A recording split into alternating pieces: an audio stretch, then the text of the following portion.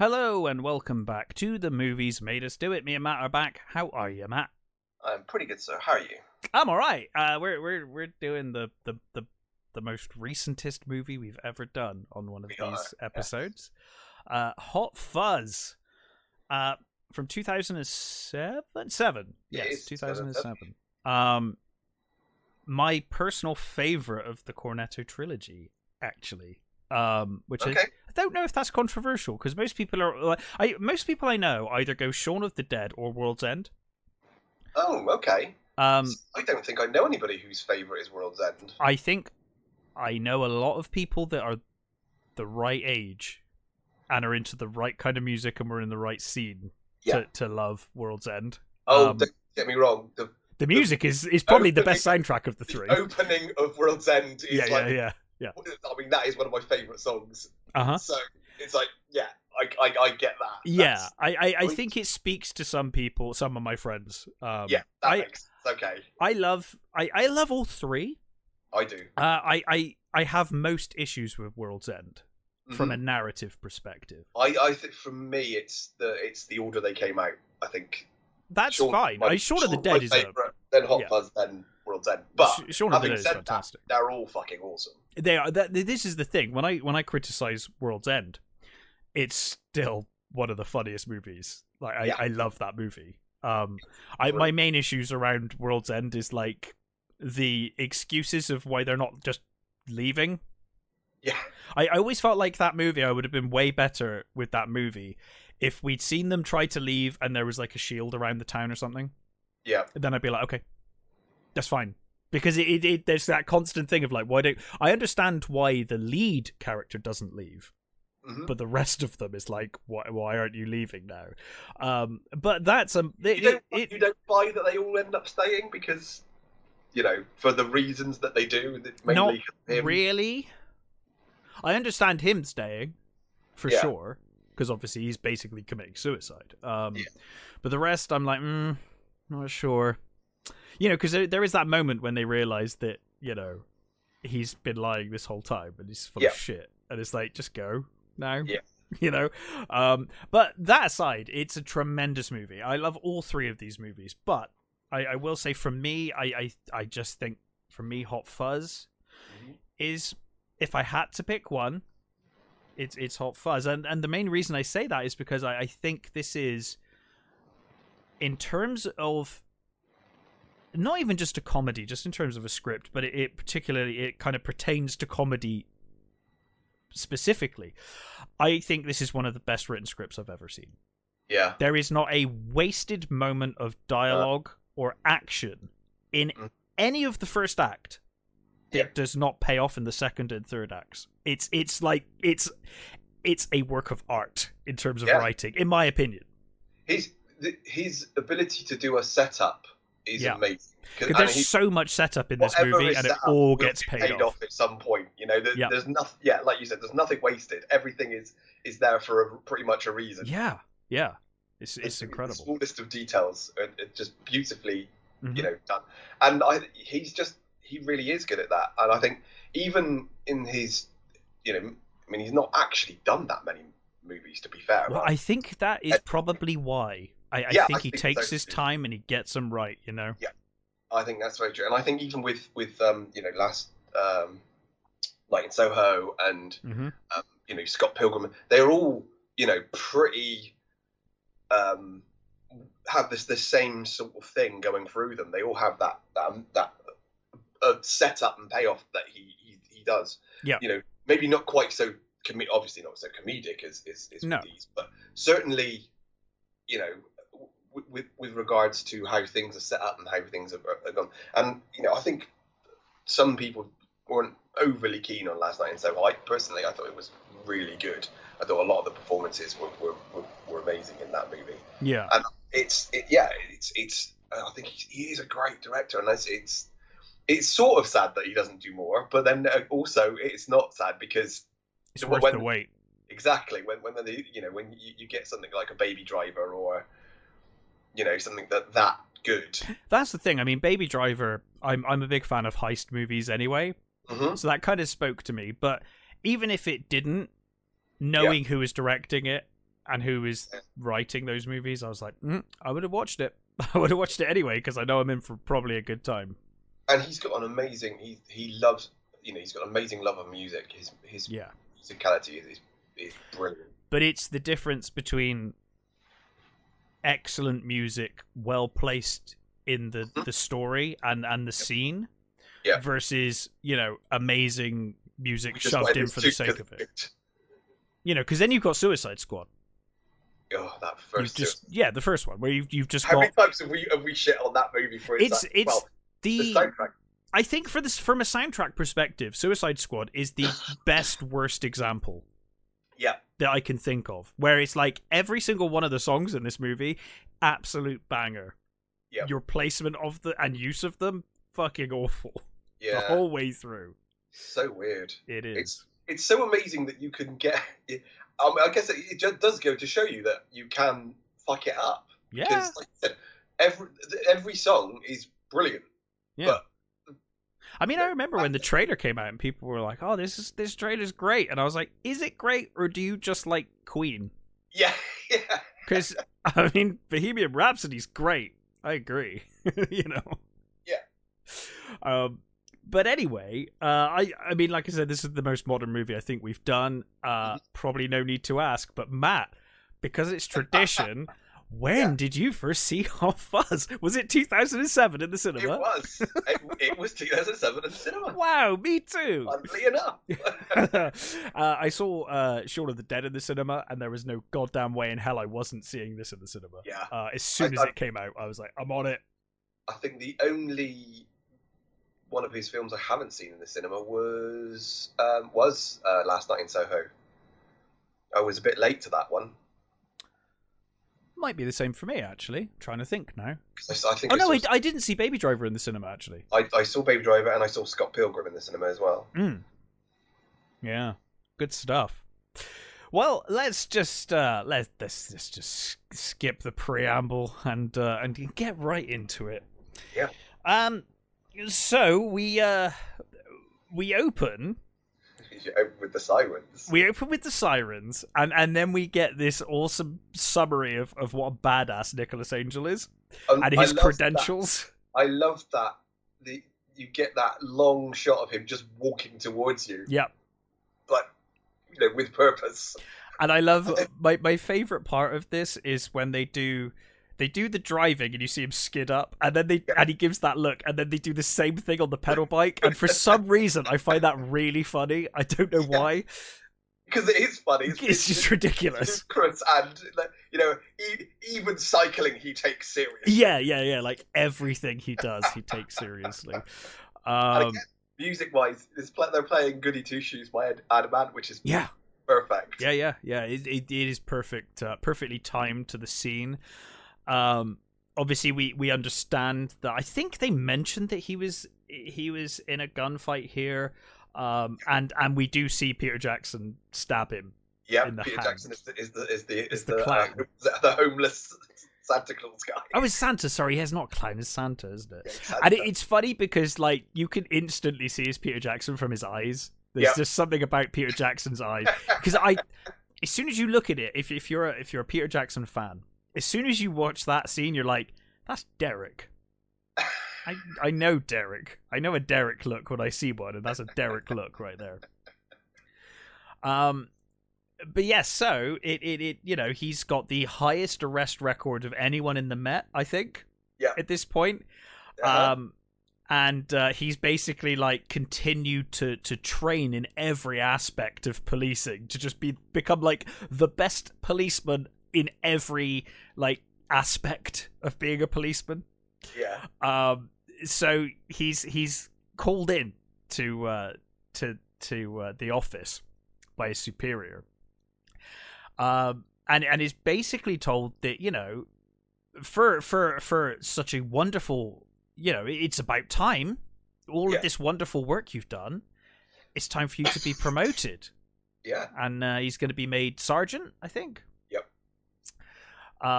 And of course we go through the cameos of people. Your arrest rate is 400% higher than everybody else's. Yeah.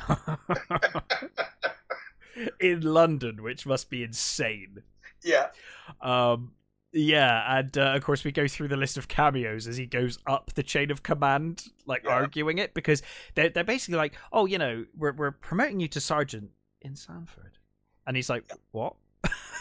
It's like, in Sanford, and he's like, you always wanted to go out to the country. He's like, I never said that. He's like, yes, you did. You said I really want to live in the country, Margaret, or something like that. It's like his wife, like, where it's like had this private conversation. They obviously tapped his phone or something. Yeah, it's like, yeah, eventually when I retire. Yeah. So he obviously argues this, and it goes up the chain of command.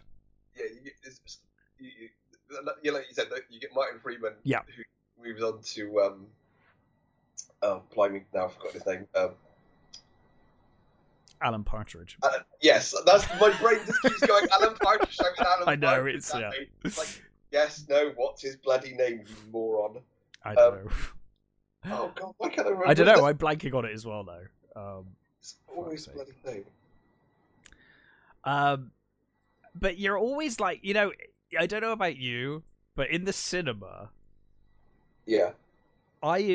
when they were like, "Well, you want to take this higher?" I knew it was going to be Bill Nye. I was like, "It's got to be Bill Nye. It has to be." Yeah, you know, it's like it has to be Bill Nye. She's comfortable. And I love like the Bill Nye's like, he's like the superintendent, right? And he's like, he just doesn't give a shit. He's like, look, you're making us all look bad. Yeah, you gotta go. Just look bad. And what I love about it as well is when he says, you can't just make people disappear. He says, I'm the super. Yes, I can. Yes, I can. And he gives that like a little sort of snarl. Oh yeah, like he's done that. Like he's actually done it. Yeah. Yeah, it's quite sinister in that Bill Nye sinister way. Yeah.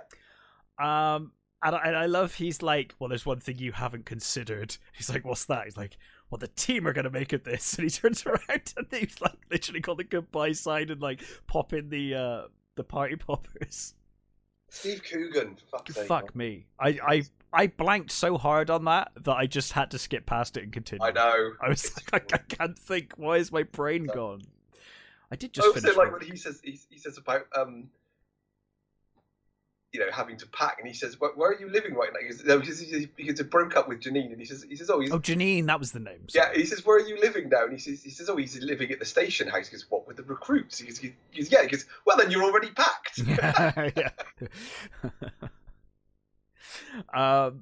So he's been forcibly promoted and transferred to Sanford, which is this small country village. Looks a lot like Wales, but we'll get to Wales. Yeah, well, I wonder why. That's WELLS, not WALES. Although it does kind of look like Wales as well, I suppose. So it has the lowest crime rate in the country. This sleepy little village, and obviously he's pretty depressed about it. So he goes to see Janine.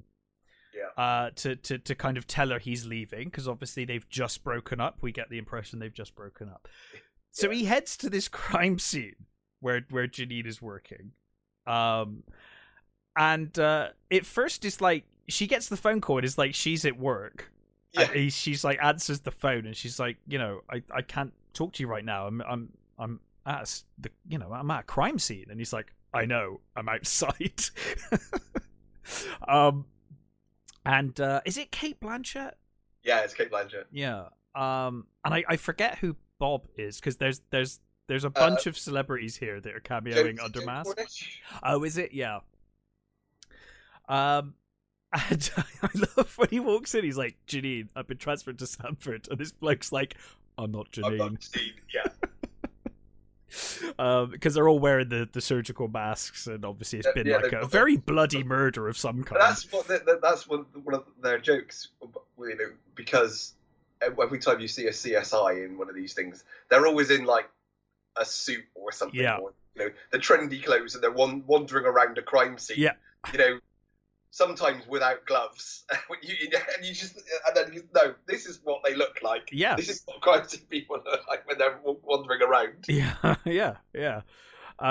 So, you know, he tells her that he's been transferred, and she says, you know, like it was never going to work out between us because you just love the job. You're married to the job.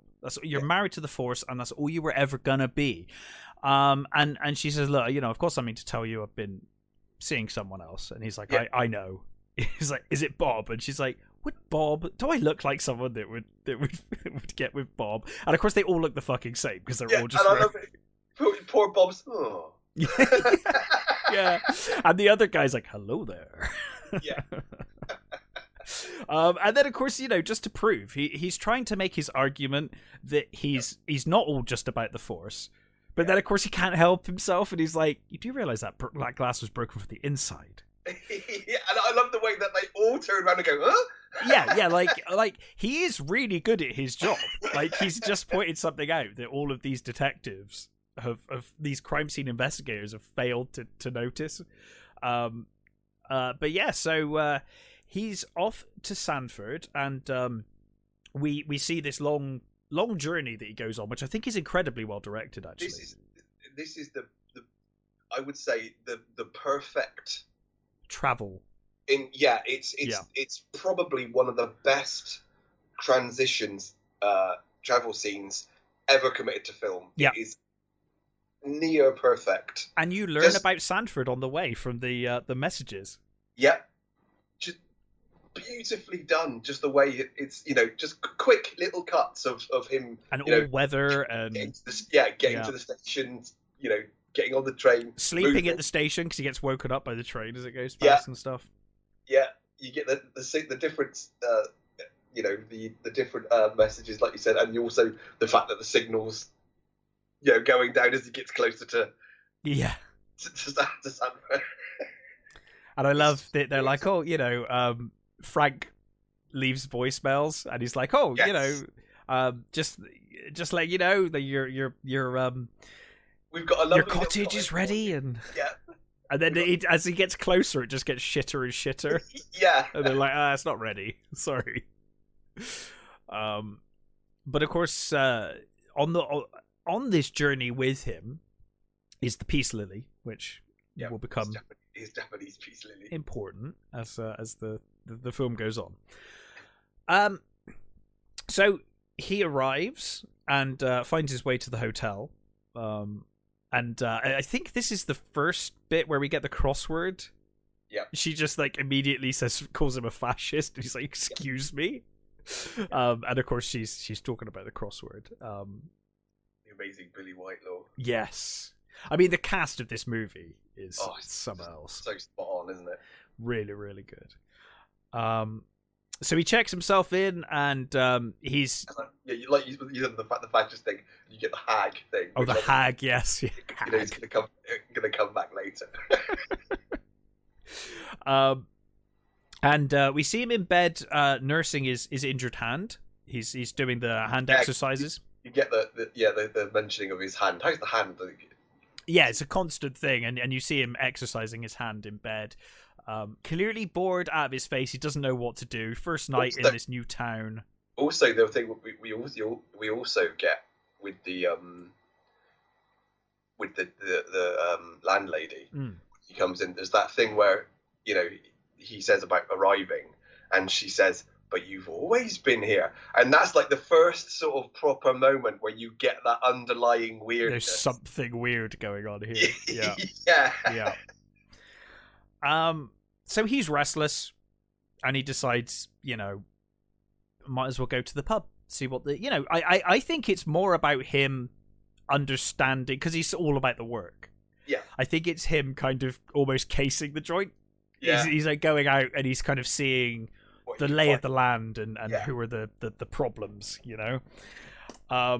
So he heads in and he asks for a cranberry juice, and we learn that he doesn't drink. It's all really good setup and character building in these early scenes. We really get to know what Nicholas Angel, the person, is like. So he asks for a cranberry juice. He asks to borrow the newspaper because, again, he's looking through the newspaper, and I love, you get the he starts to notice that some of these people seem underage, and I love the shot where the light glimmers off of the kid's braces and blinds him. So of course he can't help himself, and you can see he tries. Yeah. There's that moment of recollection when he's like, I just shouldn't engage. Yeah. But he just can't help it. He looks at the sign. They got the sign up next to the kids, and he just can't ignore it. So of course he walks up and he starts showing the badge, and I love the kid. He's like, what's your date of birth? And he's like, I don't know, like the 23rd of June. He's like, what year? Like, every year. Yeah. And then you've got the kid who just panics and just makes a noise. Oh.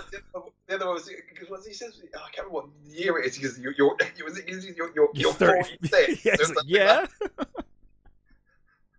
And then we get the barman comes up. He's like, is there a problem here? And he's like, well, it seems that many of your patrons are underage. And he's like, well, it doesn't do any harm, does it? If they're in here, they're not causing trouble out there. And he's like, well, the law is the law. And then he like empties the entire pub. Is this the first time we get the greater good as well? I think yes, it's for the greater good. Yeah. Yeah. And then after that, the entire pub is emptied, apart from Danny. And the barman, and the barman's they just look furious. They're just like, do you want another cranberry juice? Oh, thank you. It's like, you're definitely getting spit in that one if you ask for another one now. So of course we see Danny there, who's just in the background, but extremely drunk. He keeps asking for pints and just downing entire pints and then asking for another pint. Yeah. So I guess after his cranberry juice, Nicholas leaves the pub. And he sees Danny. He's trying to get in his car. He's trying to open the car, but he can't find the hole for his key. And Nicholas is like, "You're not going to drive that, are you?" And he's like, "No." Yeah. And then I think he gets distracted because he sees some graffiti, doesn't he, on the fountain? Graffiti, and he notices the plaque with all the names on. Yes. Yeah. And when, of course, he did see the hoodies as he walked in. The hoodies. Yeah, another sort of weird, sinister-y thing, like, they're all got their heads down with it, It's interesting because the next movie kind of deals with the hoodies a lot more. Yeah. When you got World's End. So he's distracted, and then suddenly, he almost gets run over by Danny. Danny backs the car into the fountain. So, of course, Nicholas springs into action and grabs him. And it's like, right, you're under arrest. I'm taking you to the station. It's like, where is it? So, of course, he takes him to the station. And, well, they're, bumping into a number of people along the way. Oh, yeah, because he takes all the kids in as well, doesn't he? The first one, like, peeing against the wall. And then who turns on and pees on them. Yeah, Danny just looks down and laughs. Yeah. And then you get there's like a kid with a traffic cone on his head, and yeah. It's all the kids he kicked out, basically, isn't it? Pretty much, yeah. He just like arrests them all on the way back, or at least takes them into the station. But yeah, so he takes them in, and the desk sergeant there is like, "Hey, sure you want to do this? There's a lot of paperwork." And he's like, "Oh, my pen's run out." Yeah. And he's like, "No problem. I brought like he's got like a bunch of pens in each hand." Yeah, click. Is it ready to go? So he basically says, Danny's got to stay the night. And of course, the desk sergeant's immediately like, "All right, Dan, you in for the night?" Cell 6 is open or something. And he's like, "Wait, I want to talk to him." He's like, "Oh, he'll be useless until the morning. Let him sleep it off. Yeah. It'd be better if he just sleeps it off." So the wonderful Bill Bailey is the desk sergeant. As one of the desk sergeants. Yeah, no, that worked. The first time I saw this worked for me. I didn't get what was going on until they revealed it. Yeah. Because he basically plays twins. And one of them's really miserable. And what I love is this guy is really sort of chipper. Yeah. And then in the morning, so the next day, he meets him again, and then he's really miserable. And you're like, well, I guess he's miserable because he's been up all night working. But it actually just turns out they're two different people.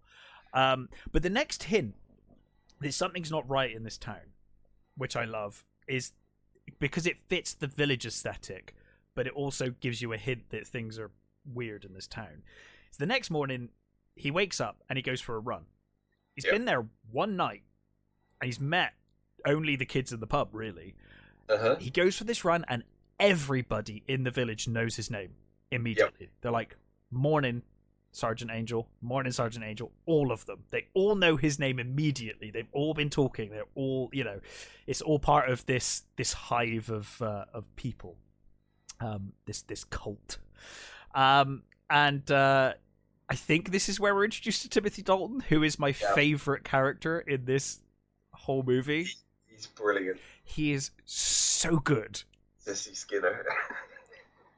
He always has been one of those people, though. It's like, I really loved him as Bond, but he's always had that, like, you are a villain. There's something about him. He's just a villain, He's so good at it. He does have a very good villain voice as well. Yes.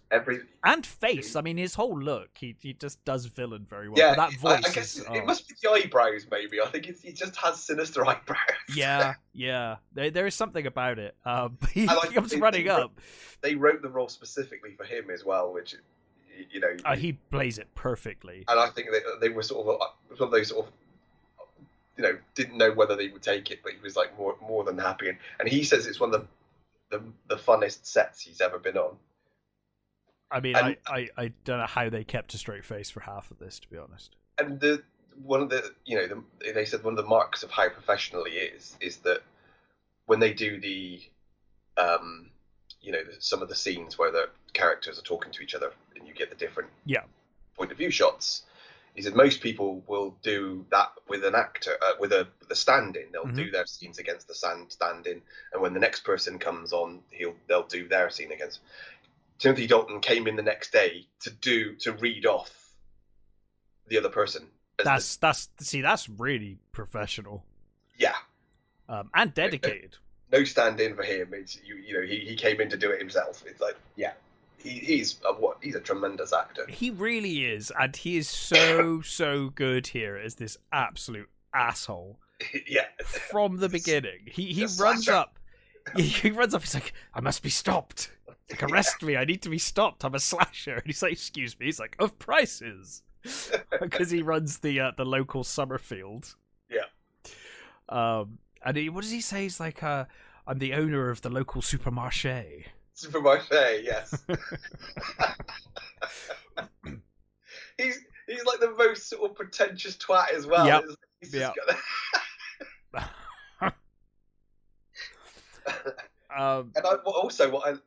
this scene is great as well, because not only, again, soundtrack, you've got Kink's Village Green Preservation Society playing while he's running around, but almost everybody who he meets along the way is in the exact position they are in later. Yes, it's like a patrol, and as we will see later, it literally is a patrol because they're all armed and they're all in key positions. So he ends up at the station to start his first official day of work, and of course he wants to check in on the prisoner. So he heads on in, and of course we meet the miserable twin on the way. Yeah, and nobody tells me nothing. The other thing I never noticed until I was looking at this, but apparently the first one is reading Ian Banks, and he's reading Ian M. Banks. Oh, I never noticed that. No, I didn't. That's notice cool. That. So one likes the sci-fi stuff, and the other one likes the more drama-y ones. So he asks for he goes in and he looks in and he's like, the prisoner's missing. Yeah, the inebriating cell 6 card or whatever it is. And you can hear in the background he's like, open cell 6 please, and he's like, oh Daddy, open cell 6. So of course Daddy's opening his own cell. Yeah. I don't know how he misses that he's opening the door for him. Yeah. And spot him there, but I guess he's too intent on the actual cell. Yeah, he's looking in the cell and whatever. And of course he's like, it's gone. And Daddy just leads in. He's like, oh, who? He's what are you doing wearing a police uniform? He goes, I am one. Yeah. And of course we meet Frank finally, who we heard the voice of on the phone on the way down. He's been leaving messages and whatnot. He's the chief of police of Sanford, and also is Danny's father. Yeah. So obviously, immediately Nicholas is like, "Oh, this is why he's been let off." Yeah. Because he's basically the kid of the chief of police. And he says, look, your son's committed a pretty serious crime. I mean, to be fair, he did nearly kill him. He nearly ran him over, or at least seriously injured him. And he says, because he's had to, didn't he? I can't remember what he had to do. He's like they're all eating ice cream already, aren't they? And he's like, it's cake. It's cake. That's right. He's eating cake, and he's like, well, the cake's on the forest gatto's on Danny for misbehaving. He's like, well, I think it's a bit more serious than that. And he's like, oh yeah, no, this is for a different offense. Like, for this is going to need something a bit more serious. He's like, do you like ice cream? Yeah. Do you like Chunky Monkey? And so he's shown around the station. He meets the various like constables and the police officers. And I love the Andes. Yeah, they're so good. They are basically like the stereotypical inspectors, in the way they dress and look. They've even got the old mustache and stuff.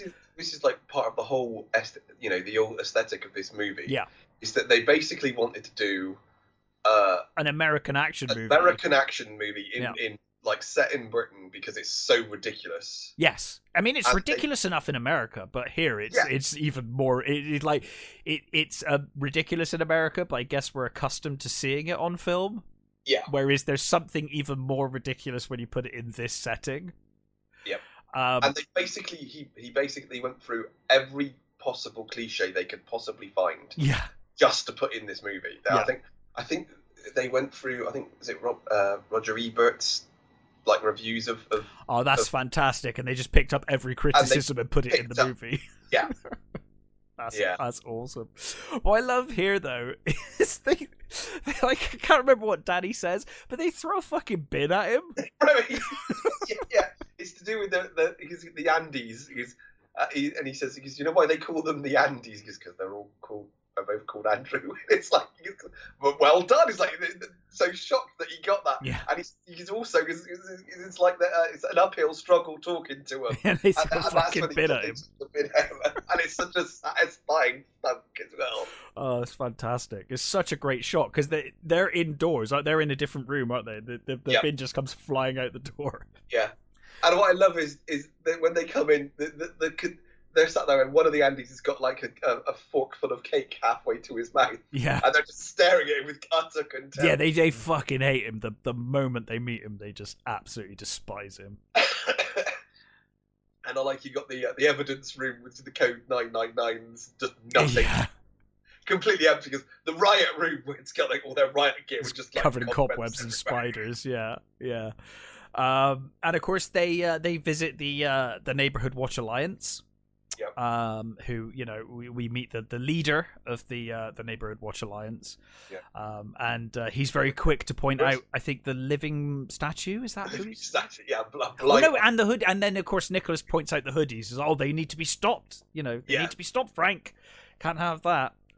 And they shows him all the shots of him going around the village that night. Yes, he says, I've been admiring your handiwork, and he's got shots of everything, and it's quite clear that he's very passionate about the Neighborhood Watch. Yeah. Too passionate, you could say, but at this stage just comes across very... The thing is, they cast an actor who... I forget the character's name in this, but he seems so likable and lovable. He's just like a really nice guy who's trying really hard to...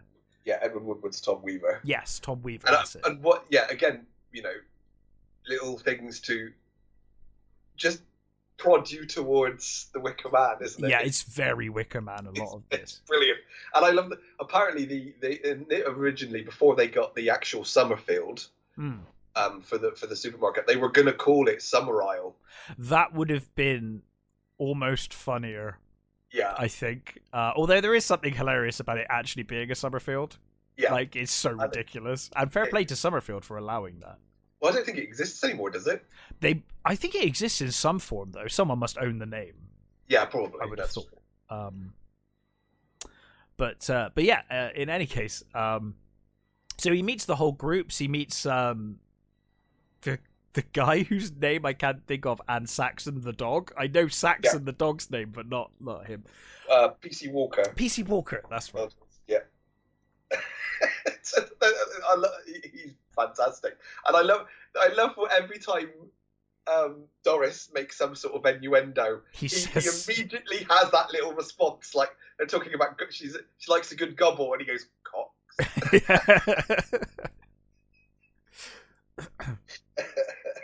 She's like, yeah, Doris is like, hey, if you want me to show you around, I'll show you around. I've been around the station a few times. Yes, yeah. And apparently she's called Doris because, and this is apparently a police thing, that years ago, basically, sexist coppers used to call any female policeman Doris. Oh, really? I didn't know that. Yeah, it was just their word, you know. Yeah. She's a Doris, right? Basically, and so that's why they called her Doris. Oh, and the other thing that we should mention as well is that everybody in the village has their names are old professions. So there's Thatcher and Cartwright and Wainwright and Thacker and you know, they've all got those the sort of old professional names, which I think is really cool as well. Yeah. So so Frank's like, you know, well, as it's your first day and it's like midday, or like it's like 10 a.m. isn't it? So he's like, call it lunch. Yeah. That'll be lunch. Yeah. So of course he has to go along with it, but you can tell that Nicholas just wants to get on with work. He doesn't want to deal with this shit. But obviously, you know, Frank's in charge, and he does respect authority, so he's gonna do what is you know. That's one of the constant things in his life, isn't it? Is that he keeps getting thwarted. He keeps getting thwarted by Frank. He does. Yeah, like the bit when he rips up the tickets, and then Frank comes round. He's like, "Can you represent us?" Like, oh, yeah. Fuck's sake. So they head to the pub, and they sort of trying to mingle and get to know each other. I love the bit when he says to when Andy takes a drink of the pint, and he's like, "You've got a mustache." He's like, "I know." I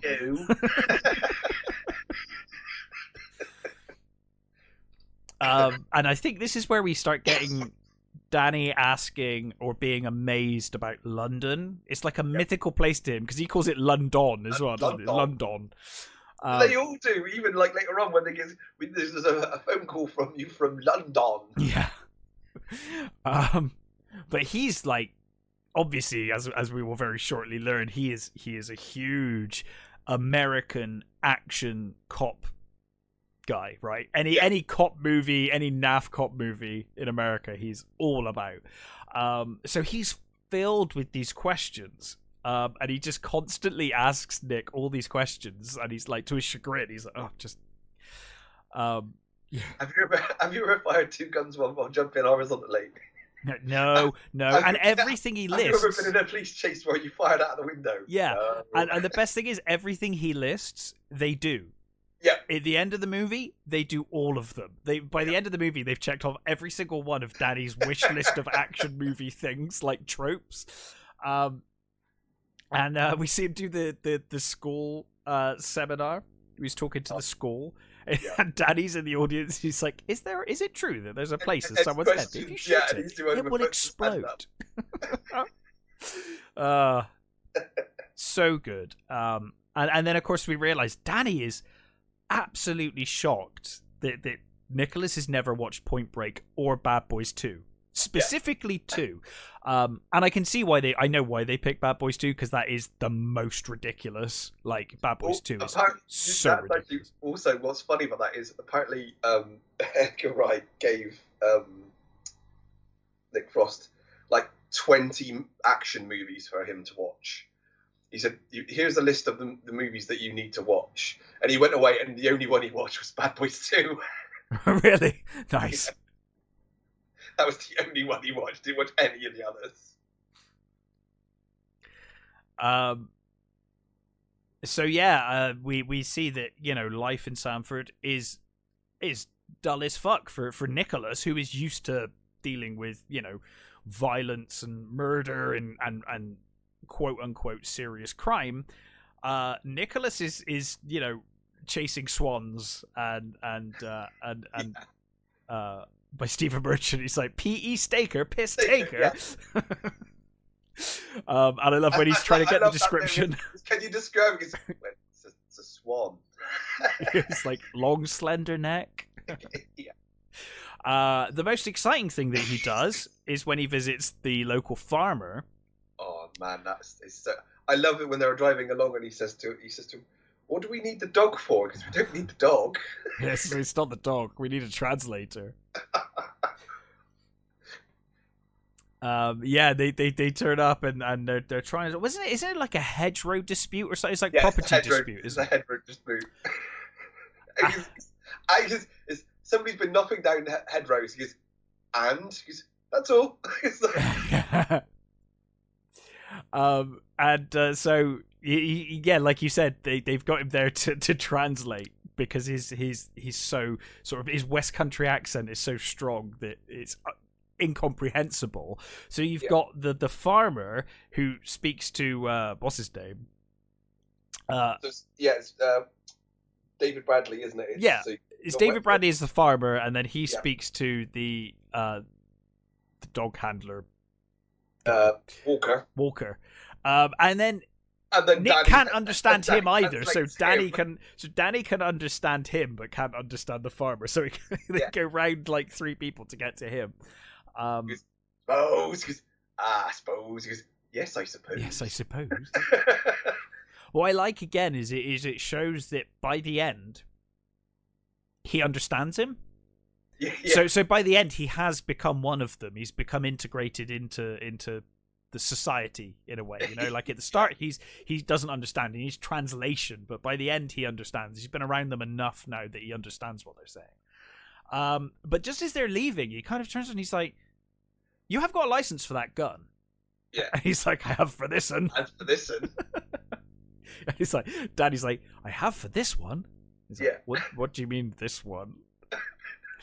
And so he's got the most ridiculous arsenal, including a sea mine. Yeah. And I'm like, "Where did you get all these?" And he's like, "Found them." Found them, yeah. And I love Danny's, "By the power of Grayskull." Yeah, which we'll revisit when he sees when Nick sees his DVD collection later. Yeah.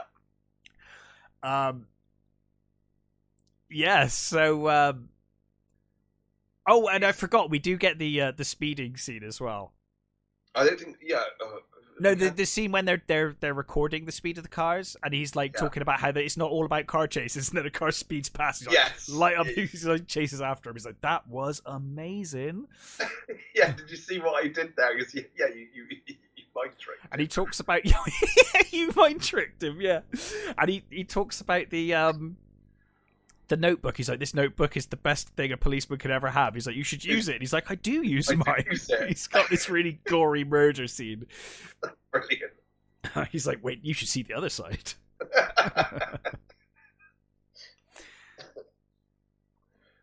We also forgot about the first his introduction to the neighborhood watch, that where they get they sat around that big table and he gets introduced. Oh, when he meets the group of them, yeah. Sorry, yeah. The group, and he gets introduced to the two actors who he was in Straw Dogs, and she was a cadaver in the Suspect. Yeah.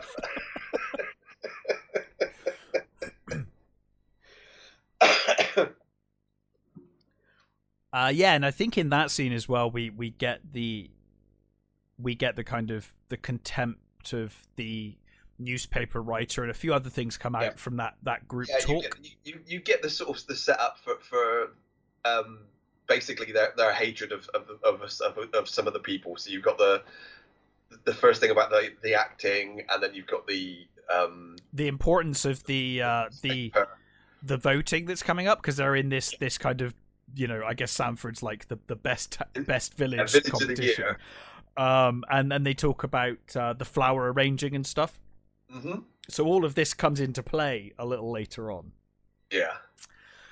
But yeah, so and when you've got the you've got the road when they pull over, is it Eve Draper and oh god, what's his name? The really bad actor dude. He's Martin Blower. And he's like they're going, why have you pulled me over, sort of thing, and he's like they're writing everything down. He goes, preposterous. Like, stop writing. He's like I'm just writing everything you say, and it's because I'm an actor because we're doing our homage to Romeo and Juliet. It's like, you twat. Oh yeah, he's just such an asshole. Yeah, and of course he heads back. Well, of course they took the evidence in, the guns and stuff, I should say. They put those into evidence. But yeah, of course he gives them the tickets for their play for Romeo and Juliet. Yeah. And they get back to the station and he's like, oh well, we can't take he gets back, when they get back to bring the weapons back, that's right. Yeah. It's the desk sergeant. It's like, oh, by the way, Draper gave you these tickets as an apology. Yeah. And Danny's like excited. He's like, "Oh, it might be good. It might be fun." Yeah. And Nicholas is like, "Well, we can't take gifts from people we've officially rebuked." So he like rips it in half. And Danny looks disappointed, and then immediately Frank comes around the corner and he's like, "Would you mind representing us at the Amdrams this evening?" Like, oh, fuck. And Danny looks so happy. Like I think he claps as well. He literally goes, "Yay!" What I love about the whole thing for Danny is he's basically a monkey throughout the whole. Yeah, he's got that whole sort of weird chimp thing going on, which is like almost like an overhang from his Clyde thing in the first movie.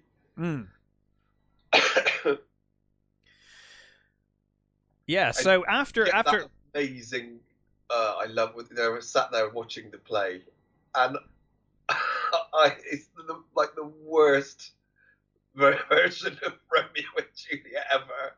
And they're sort of like, he's supposed to be dead, and they're she's like kissing him, and then he's like responding, and you think, aren't you supposed to be dead? And I love Angel's face is amazing. He's just there with this baffled look on his face, and then when she shoots herself, and Love Me comes on. And they're doing the Loveful song from Baz Luhrmann's Romeo and Juliet, and his face is just brilliant. Yeah, it's amazing. And like everyone else just seems to be like enjoying it, or just like kind of bored. Half of them all think they're asleep, are they? Yeah. And I love after the performance, that you've got the newspaper guy come up, and he's like, oh, he's just saying these like ridiculously like inappropriate things like as quotes. He's like, oh well, I can't think of one now. Well, he's like police sergeant loves two young lovers or whatever and stuff like that. What? Like that's like grossly inappropriate. It's the same thing when they're at the school as well. And he says, he's taking the pictures of them. He says, why don't you pretend you're shooting one of the kids and wave your hitting stick around? It's like, oh. And then you get Timothy Dalton's character comes up, and he's like absolute tosh, wasn't it? Yeah. And you get the disdain that his character has for the news writer here as well. Like properly, it's written all over his face. He has a constant. He just misspells almost every article. So they head home, and we also get here. We get the they're talking to Blower and Draper come out, and they're talking to him, and you get that scene where Skinner again with his sinister. She works at the local the plotting or planning office because I bet she's got all kinds of secrets. If we bashed your head in. Yeah, if we bashed your head in, all kinds of secrets will come tumbling out. And I love the way that the camera just goes into his face as he's saying. He's like, and then really doesn't he say like he was like, you know, it was such a bad performance, made their heads be struck from their bodies for such a terrible performance. And that line about the when he says about the convincing kiss, because the only thing it was convincing was their kiss, and he says that's when he comes and he says, "Oh, your wife," and she says, "Oh no, she's not my wife," and they're talking about oh Christ, no, mine's gone. Well, they also mention George Merchant here, don't they? We see George Merchant. He comes. That's right. He comes in and gets them a drink, doesn't he? Yeah. And again, we see Skinner's disdain for George Merchant as well. And that was the one I was going to say when they're talking about Eve Draper. No, they're talking about Eve Draper, and Danny says about oh God, he's always had a thing for her, and you get that line about I think she's got a thing for the older gentleman. Because now you come to mention it, is something about fingering her down the duck pond, and he spits his cranberry juice. Brilliant spit take, isn't it? So they leave, and we get a brief scene of the two actors. Well, when they're leaving as well, actually. One of the hooded people is waiting at the end of the street, isn't it? Yeah, and it's again you get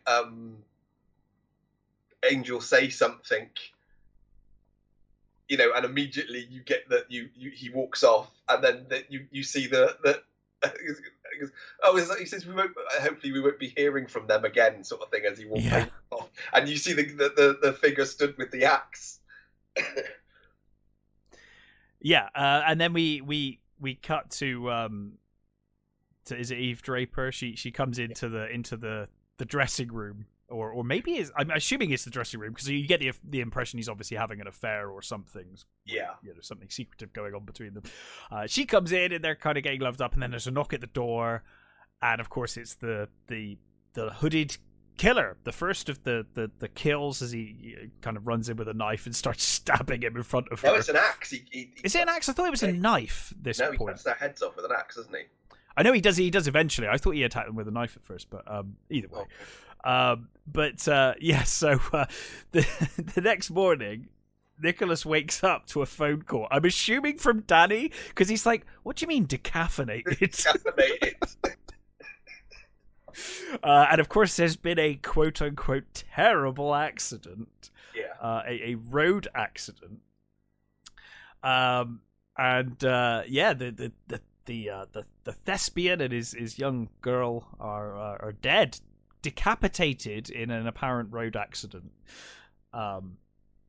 It looks like they've been speeding, and I love that. I forget the name of that cop who's like really simple and just basically asks for Nick's help the whole way through the movie.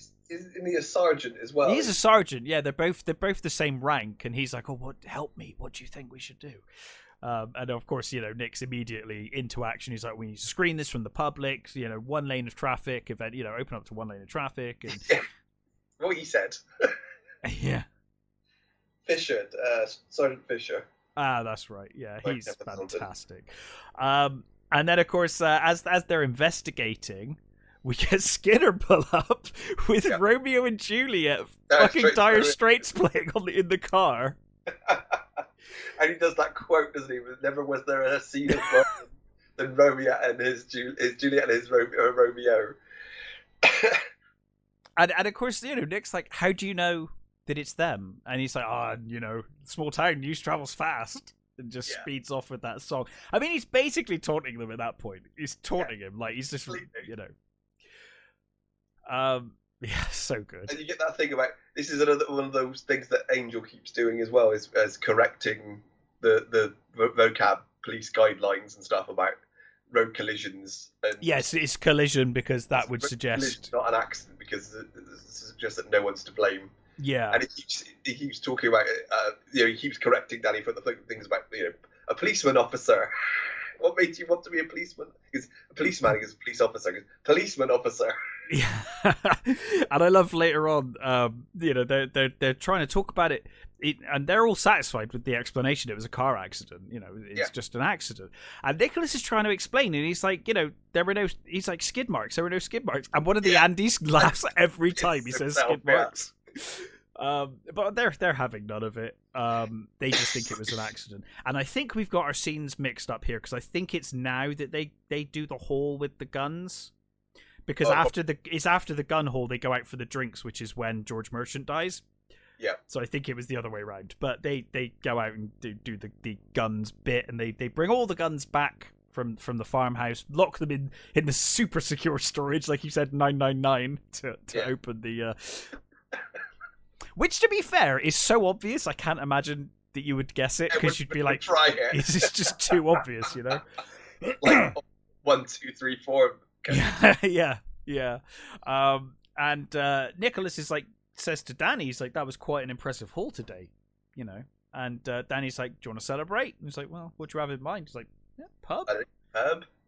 That's another one of those ones that I still use. Well, that started in Shaun of the Dead, right? The pub thing. Sorry? The pub thing started with Shaun of the Dead, didn't it? There's a few lines in this that are from Shaun of the Dead that they carry over and give different context probably. To. But again, here, Danny suggests pub here, and then later on, when the action's kicking off, they're like, where should we go? He's like, pub. So it all comes back around in a lovely, lovely way. It's all nice and symmetrical. Yeah. So they head off, have a few drinks, and they have a bit of a heart-to-heart where, Nicholas is accepting of the fact that, he lost Janine because he is too obsessed with the job, and, it makes him a great police officer, but it doesn't leave a lot of time for anything else. Yeah. And he talks about how his isn't it like his crack dealing uncle was a policeman, and he bought him this little police bike, and he went around arresting the kids from the neighborhood. He's like, I was beat up a lot as a kid. He says to it, it's like, I idolized him. All my life I wanted to be a policeman, except for, was it 1970 something, where I wanted to be Kermit the Frog. So he used to go around arresting all the kids in the neighborhood and getting beat up. And then he found out that his uncle or whatever it was like a drug dealer or something. He was dealing drugs to kids.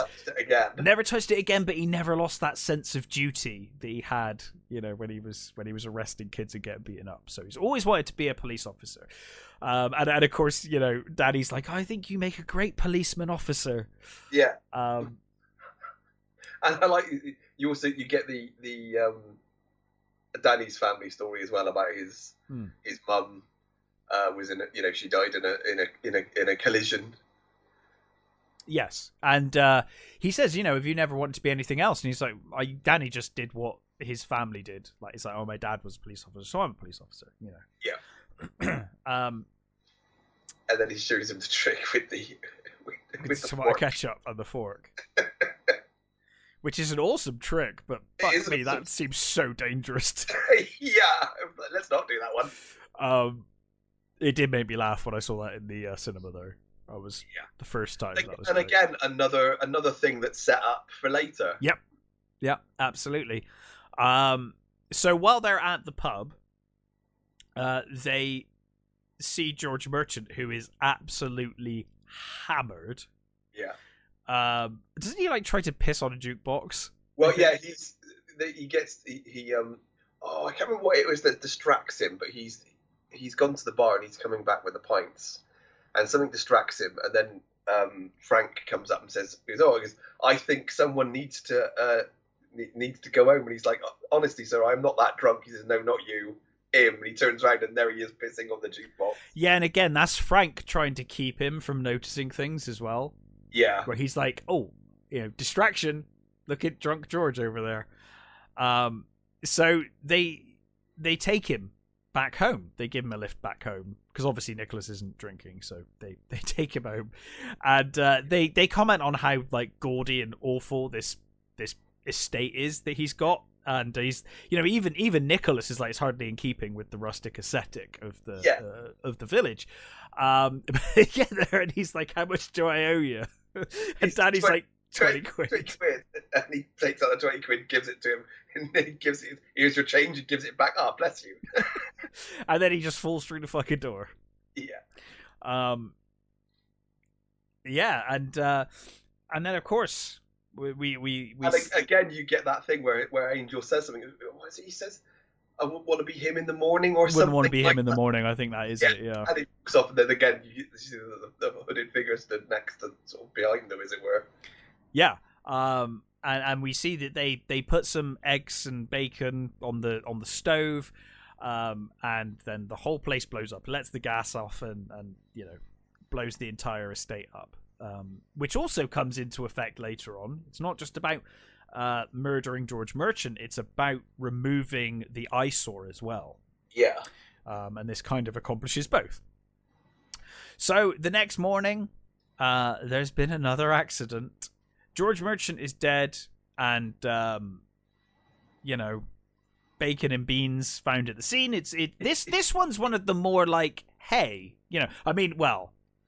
it's like, this is one of the more believable murders if it weren't for the fact that the entire house, it was like such a big explosion that is just absolutely ridiculous. So once again, Nicholas is concerned, but no one else sees the problem. They're like, it's just an accident, accidents happen. I love the bit with Doris later on when she's like, people die all the time, what makes you think that it's murder? They're all completely, there's so many accidents happen that they've just, that's it. There's just a very accident-prone village. Yeah, well, and then later on, when Nicholas starts saying, like, all of these murders keep happening, I think it's not, it might be one of the Andes. This only started when you came here, though. It's like, maybe it's you. Maybe you're the killer. But yeah, so... And you can see he's getting increasingly frustrated with just how blinkered they all are. And how unwilling they are to investigate anything. I think he's especially annoyed with the Andes, because that's literally their job. And at one point he's like, that's your job, isn't it? Detect! Yeah. But yeah, so no one believes them, and no one believes Nicholas, because Nicholas has this theory that George was murdered, and the same as he did with Eve Draper and whatnot. And you also get that little bit where they go to the CCTV room, and he says, "Oh, unfortunately, we just get the edge of the explosion, but we did find someone that you should be interested in." Because Stanford's Most Wanted is the Swan. Fucking Swan. Yeah.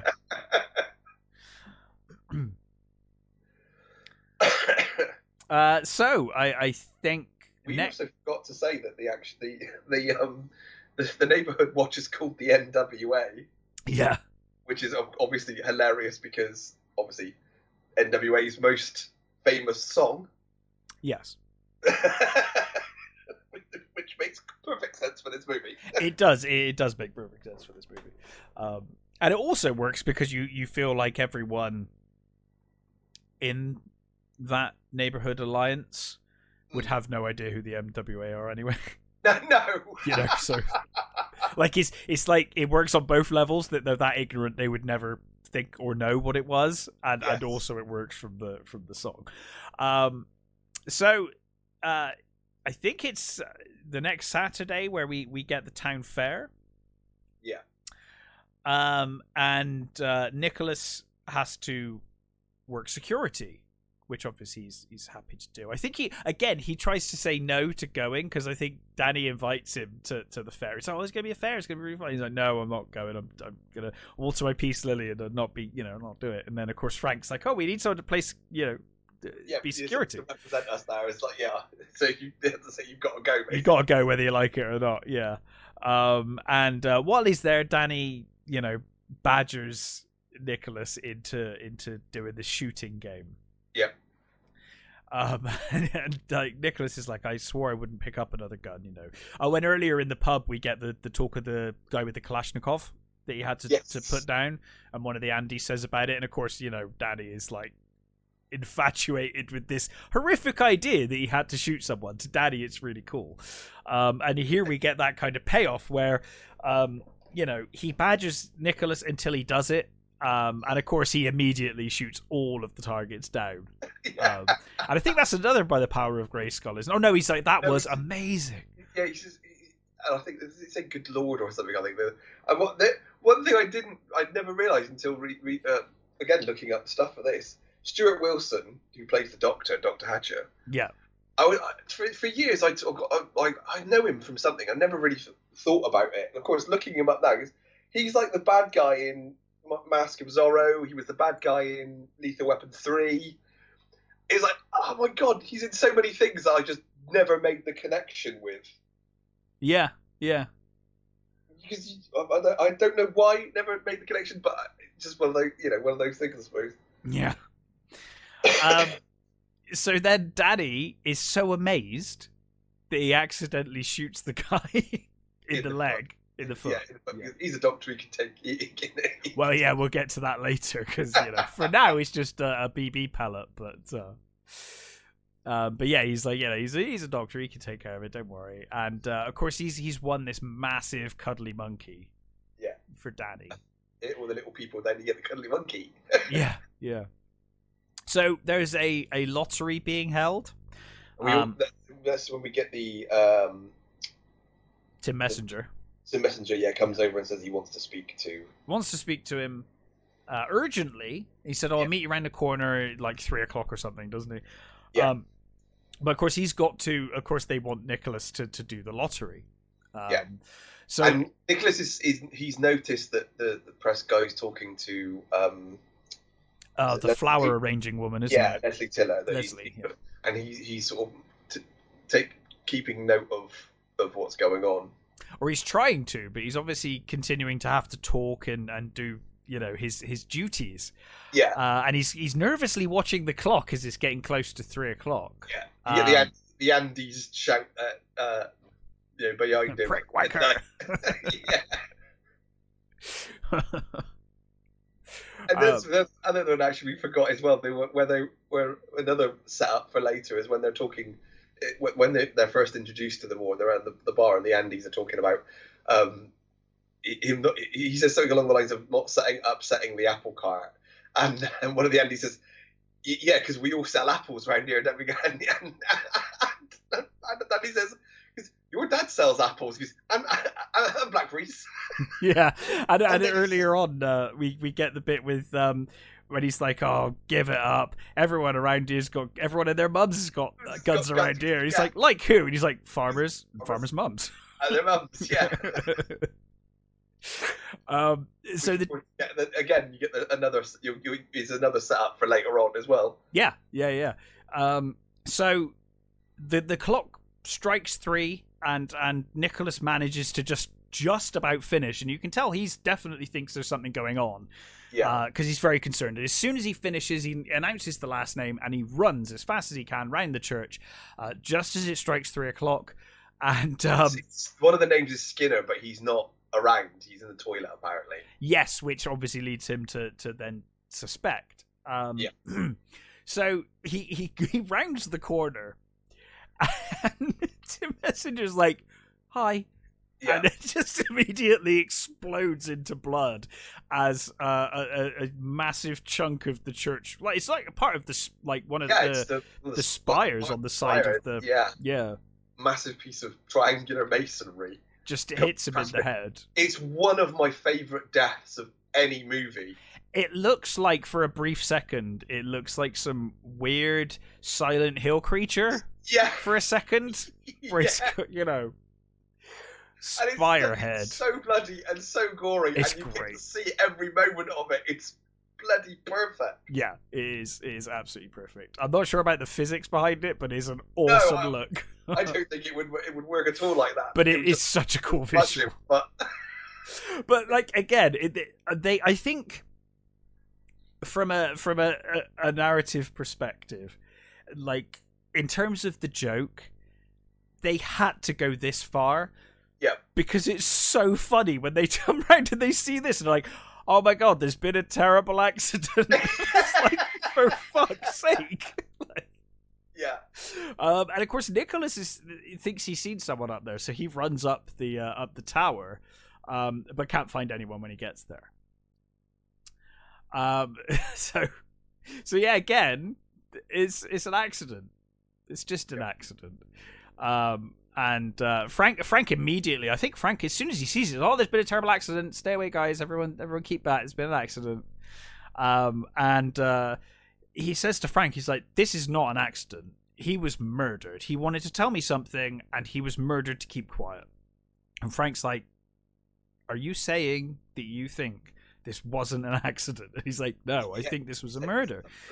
And they're like, right, you know what to do. And of course, everyone's like, they're on their day off. Like, everyone but Nicholas had a day off, and now they've all got to work. So they're all... Saxon Patrol, Doris, you go to... Andy's going to talk to the people. Yeah. And of course, Nicholas and Danny, you know what to do. Yeah. So they're left guarding, and then of course it's pouring with rain, and they got their uniforms on with the rain coatings on, and Danny's still got his little cowboy hat on with the rain cap over it. Yeah. So the Andys come up to them and kind of taunt them and just talk about how they've ruined their day, basically. Yeah. Nicholas arsehole. I was really pissed off to look at my watch and find that I was still working. And I wasn't at the pub. Yeah. And he's like, what do they say? It's like, I'll leave you and your monkey, your big monkey to it. Yeah. Daddy's like, what are you talking about, me or him? He like holds up the stuffed animal. He's over here with the stuffed animal, yeah. So the next day, Nicholas we also get the him, him saying, Danny saying about, oh no, it probably is just a, He's like, oh, let's go home. There's nothing going on here. And he goes off on him and says, no, it's not, because there's more going on than this. It's a murder. And he basically sort of insults him, really. And he says, oh, you don't know when to switch off. And he runs off. Runs away. His run is so funny. Yeah. Weird little monkey run that he does.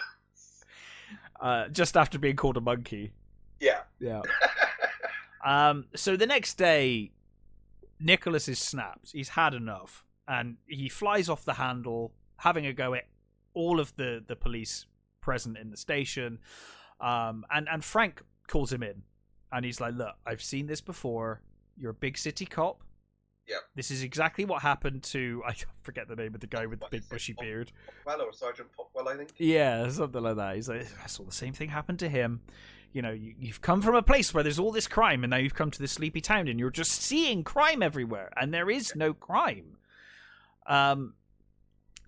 She says something along those lines. They're not used to you bandying around the concepts that you keep saying. It's like, wow, okay. It's not like he's really introducing anything outrageous. No. So Nicholas continues to put the pieces together of the crime, only to discover that it's Danny's birthday. I think one of Doris mentions it. Get that really cool scene of them walking along, and he says that about he calls Danny partner and says we're going to do this together sort of thing, and they're going over all the stuff, and I love the little interactions they have as they're walking along, and he's saying about the connections between Eve Draper and all this, and he says it's about Eve Draper's duck pond and all that sort of stuff. Those little back and forths.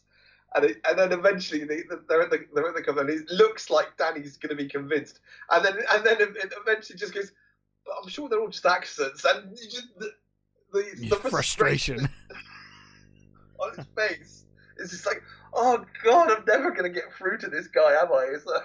No. We did miss we missed a scene earlier when they were in the police car talking about where there's always something going on, and that guy's got the really long coat. And got a long coat on. We get the chase with the shoplifter as well from earlier. That again, the fence thing, which is a great callback. Yeah, such a great continual joke in those movies. And the Crocodile Dundee bit with the tin. Yeah. And I love when they do that scene with he jumps across the things and Danny just goes through the fence. Yeah. The way Nick Frost hits the deck. Oh, it's amazing. So brilliant. I love the way he hits the deck and his legs literally hits off the... Yeah. And Edgar Wright said to as soon as you get up, look back. Make sure you look back. And he says, why the fuck would I look back? He says, because so that the people at home know that it was you that did that. Yeah, not that it was like a stunt actor or something. Yeah.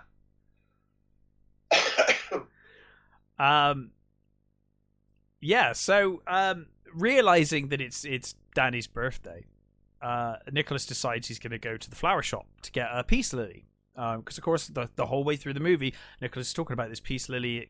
Kind of keeps him sane. It keeps him going. It gives him something to care for and look after, and teaches responsibility, doesn't it? Like having a pet. And so he probably thinks, if I get this for Danny, then maybe Danny will start, having some responsibility in his life and start, finding some inner peace. So he heads there and he meets the shopkeeper, the flower arranger. I can't think of a better. She owns a flower shop and she arranges flowers, and is known for her horticultural skills. Is like kind of put Sanford on the map. I think they say, don't they? That her skills as a flower arranger and presenters, put them on the map. They've won the 6 years in a row or something. Something like that, yeah. So you get this great scene where he's talking to her, and she basically lays out this entire thing about the property that was being bought up, and this plan for this road, and that it was going to be there, and she was going to sell to have this road come through Sanford, but she doesn't care because she's moving away, and she's listing all of these people that she knew. She's like, God rest his soul, God rest his soul. I love that she says God rest him every time she says that. and doesn't once think that it's suspicious that everyone apart from her on this list is now dead. Doesn't even cross her mind. And this is also the only time that Angel doesn't have his notepad on him. He left it in the car. Yes. Yeah. So yeah, he then doesn't he pop outside, or he looks around? Yeah, that's why he goes out to get his notepad. Oh, that's right. Yes, because of course she's telling stuff, so he goes out to get his notepad. He turns around to see the hooded figure stabbing her with some garden shears through the neck, I think. Yeah, it's right through the sort of throat neck, isn't it? Yeah. And Nicholas obviously is like, stop, in the name of the law, and he does that awesome spin with the truncheon, throws it through the window, dives through the window, chases after the cloaked figure, and he can't get him, but he realizes that he clearly wounds the hooded man clearly wounds himself on the way out. Yeah, he cut himself on part of the glass, doesn't he, as they were running. Yeah. But every time he sort of gets to a corner or something, he's that further away. Yes, seems to be getting further and further away, and he doesn't completely doesn't understand how this is happening, because he's I think in the beginning they say he's still holds the record for the fastest 100-yard dash or something. Yeah, and again, this could lead into that. There might have even been multiple cloaked figures here at this scene, which is how they're constantly further away because they're different people. But he is convinced now, and I do not blame him one bit, because Skinner has been such an evil prick this whole way through the movie. He's convinced that Skinner is the person responsible.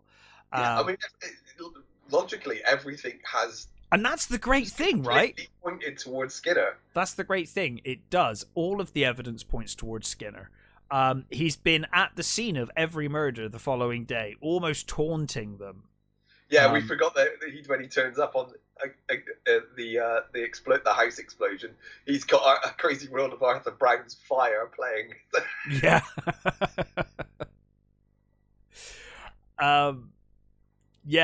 So he takes all of the police force down to the Summerfield, and he's just like, right, we're putting you under arrest. And he's like, well, you can't arrest me without any evidence.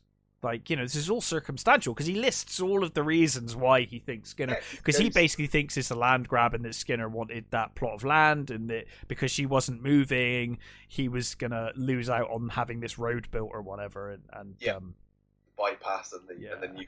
And of course, he's like, well, you know, he's like, well, what about the injury you sustained to your leg this very morning?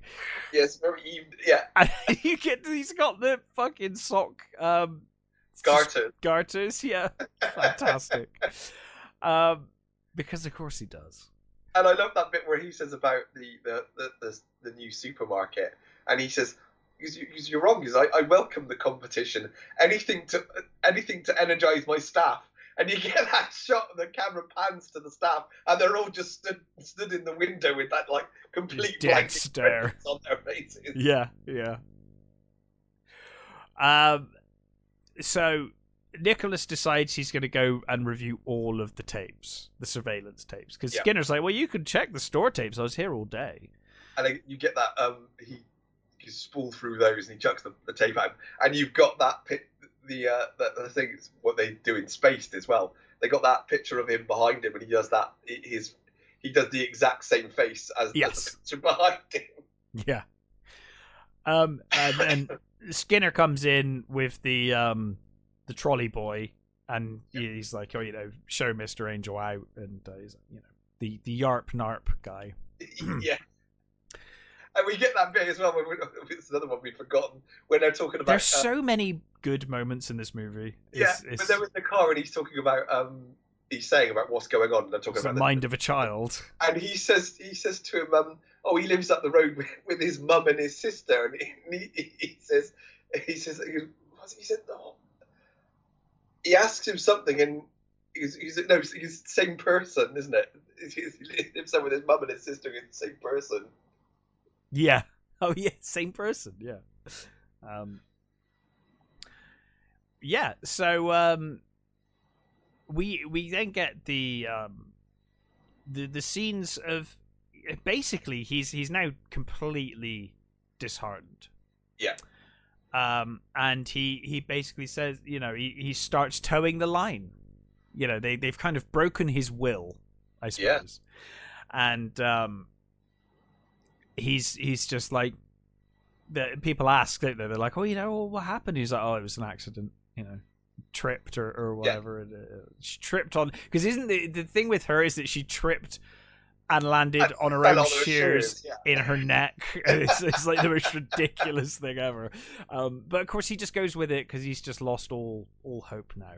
But then they're in the shop, and in the shop it's the shopkeeper who fucks up.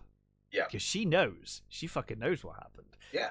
And she says, no luck catching them murderers then. Yeah, no luck catching them killers then. And killers. And Danny says, well, actually, there's only one killer, actually. And of course, immediately you see Nicholas's eyes. He's like, he realizes, and he starts thinking this theory through. He's like, wait, there could be more than one killer. Maybe there is more than one killer.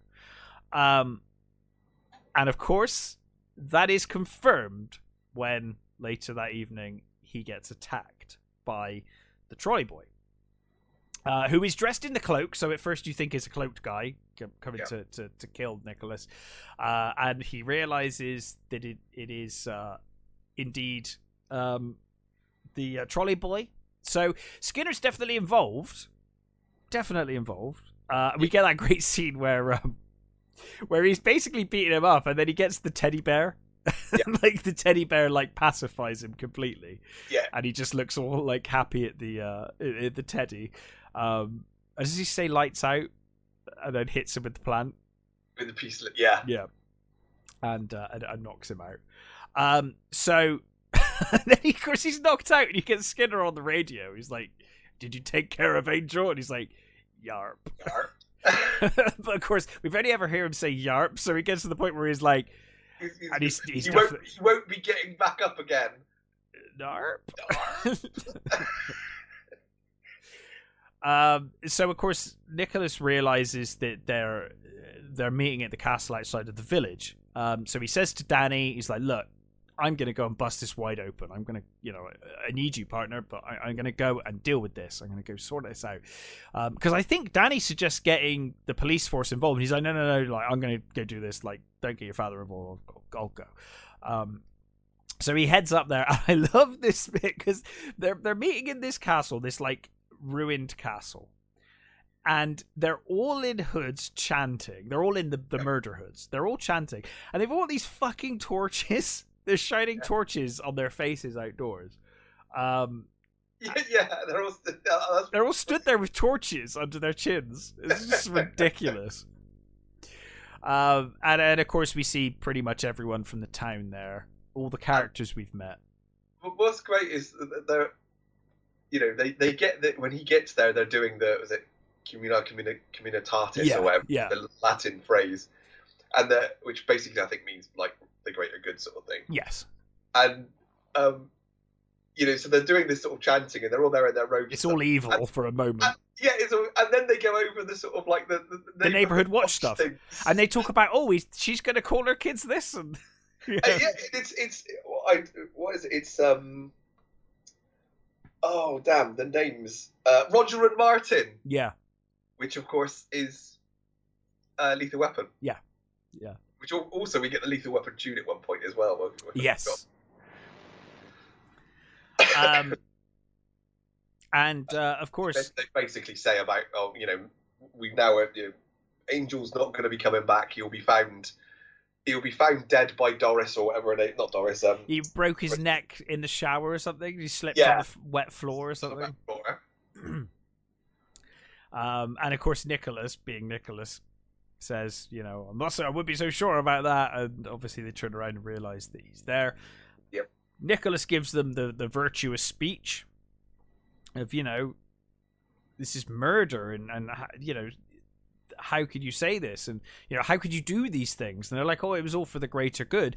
And he's like, but what about what's her name? I forget her name. The flower lady. He's like, her horticultural skills put Sanford on the map. And of course we realize it's because she was moving away and they couldn't let another town have her. Leslie Tiller as well. Leslie Tiller, yeah. They're like, well, we couldn't, she was going to leave town. We couldn't let her have, Yeah, we couldn't let another village have that. No. And literally, he's going through all the things that he thinks that the reasons why, and they're not. It's just simple things to do with the village. Yeah, there is no big conspiracy. No, it's just his house was shit, and we didn't like it. We didn't like her because she was this, and her laugh was horrible. Yeah, and like Messenger got killed because of spelling mistakes. Yeah, and we didn't like him because he was ruining our drama department. Yeah. Well, and I guess it was the anger over them not giving the roles to the guy, the couple. Yeah. Because they've got actual acting experience. And although I didn't notice it until I was looking stuff up. There is a when they go into the shop after the play, after those two have been killed. There's a poster in the window for the Romeo and Juliet starring those two. Right. So they've continued after they got killed. Oh, I never noticed that. That's place. Really nice. Yeah. Oh, that's cool. I never noticed that before. That's awesome. Yeah, and then of course Frank reveals himself. Yep. And his Victorian police outfit. Yeah, he is the head of this cult. And then of course Danny turns up, and you can see Nicholas is really hurt when he realizes. He's like, Danny, not you too. He's genuinely upset. Yeah. And he takes Danny hostage briefly until Frank's like, "You're never." Well, is this where Frank talks about his wife and why? Yeah. He says, my wife died because of Gypsy turning up, wasn't it? It was. Yeah. And they lost the competition. She couldn't take it. Yes. And so he lets Danny go, obviously, and he runs. And while he's trying to escape, he falls into like a crypt. Yeah. Where he finds all of the bodies, and we see the fucking the living statue is dead, but in the same pose. Yeah, it's all of it. The thing is it's almost everybody that Angel's had contact with, and even in the most minimal way, like the shoplifters there. Yeah. The ex-sergeant with the bushy beard is there. Like everyone basically. The farmer with all the guns is there. Yeah. The kids The hoodies, yeah. Oh no, not the hoodies, because the hoodies we see later. No, the kids from the ginger one that he. Oh yes, yeah. On him, and the kid that had the cone on. They're all just dead. Just dead. All dead. And then finally they all catch up with him. And Danny is the one to stab him. Yeah. And Nicholas looks absolutely shocked as he falls to the ground. Danny is seemingly, in defense of his father, killed Nicholas. And he takes him away and puts him in the boot of the car. I knew at this point, I knew the joke, but it was great. Yeah. And I was like, that's superb that they've called back to that. In the cinema, I was like, oh, that's great. I see what you've done. And that's fantastic. So he drives, basically, I think he drives to like the village limits, doesn't he? He kind of drives to just outside the village. And opens the boot, and I love the look on Nicholas's face because he looks like he's dead. Yeah, he's like shocked looking at him, but he looks like he's dead. And of course, it was obviously the ketchup, and Nicholas is like, "This is murder," and he's like, "It's not murder, it's ketchup." He's like, "Not that!" Like all of the dead bodies up in the castle. He's like, I don't know nothing about that. I don't know nothing about no murders. And he's like, Frank's made himself judge, jury, and executioner. He's like, he's not judge, jury, and executioner. He's like, go back to London. And he says, like, I'll bring the might of the Met with me. I'll go back to London. I'll bring the might of the Met with me. And so he leaves, but I guess he gets to like a roadside services. Yeah. And I think he's just buying something like a drink or something, and then he spots the DVDs, the action DVDs. And I love the fucking guy, the guy working the till. He's like, "Can I help you with anything?" And he's like, "I have to do this on my own." Yeah. Well, that's Edgar Wright as well. Yeah. He's like, "Can I get anything else for you?" He's like, "I have to do this myself." That's the other one we forgot as well. That when they do when what's his face is getting blown up, you get the Danny showing him the movies. Yes. Which one do you want to watch first? Which one do you want to watch first? And you get that great bit where they cut to the TV with Bad Boys 2, and he's like, "Shit's just got real." Yeah. And it obviously cuts to that. And you get the firing the gun in the air. Yeah. From Point Break as well. Yeah. So Nicholas heads back to the village. He gets to the outskirts, and you get that wonderful scene with the farmer. He's bought sunglasses and spray, and you get the cornetto thing again as well. When he hands over the change and the cornetto. Which apparently the reason for the cornetto is apparently it was Edgar Wright's hangover cure. Oh, okay. When he was so that's why they did it in Shaun of the Dead, I guess. Yeah. That's cool. I was waiting for that with World's End. I was waiting the whole movie. I was like, where is it? And it's right at the end. It's right at the end. Yeah. I think they did that on purpose because they knew people would be waiting for it. Yeah. So he gets to the outskirts, and I love this scene. You've got this wonderful, lovely summer's morning out in the fields, and he even says, "Oh, it's such a beautiful day in paradise," or whatever. Another day, God's country. God's country, that's right, yeah. And then he turns around, and somehow, which is another one of my favorite movie fucking tropes, is the thing that really pisses me off with like films like The Batman, where he apparently snuck up on Catwoman with a fucking motorbike without her noticing. They do that where he turns around and suddenly the car's there, and it's like, how did the car get there without him hearing it?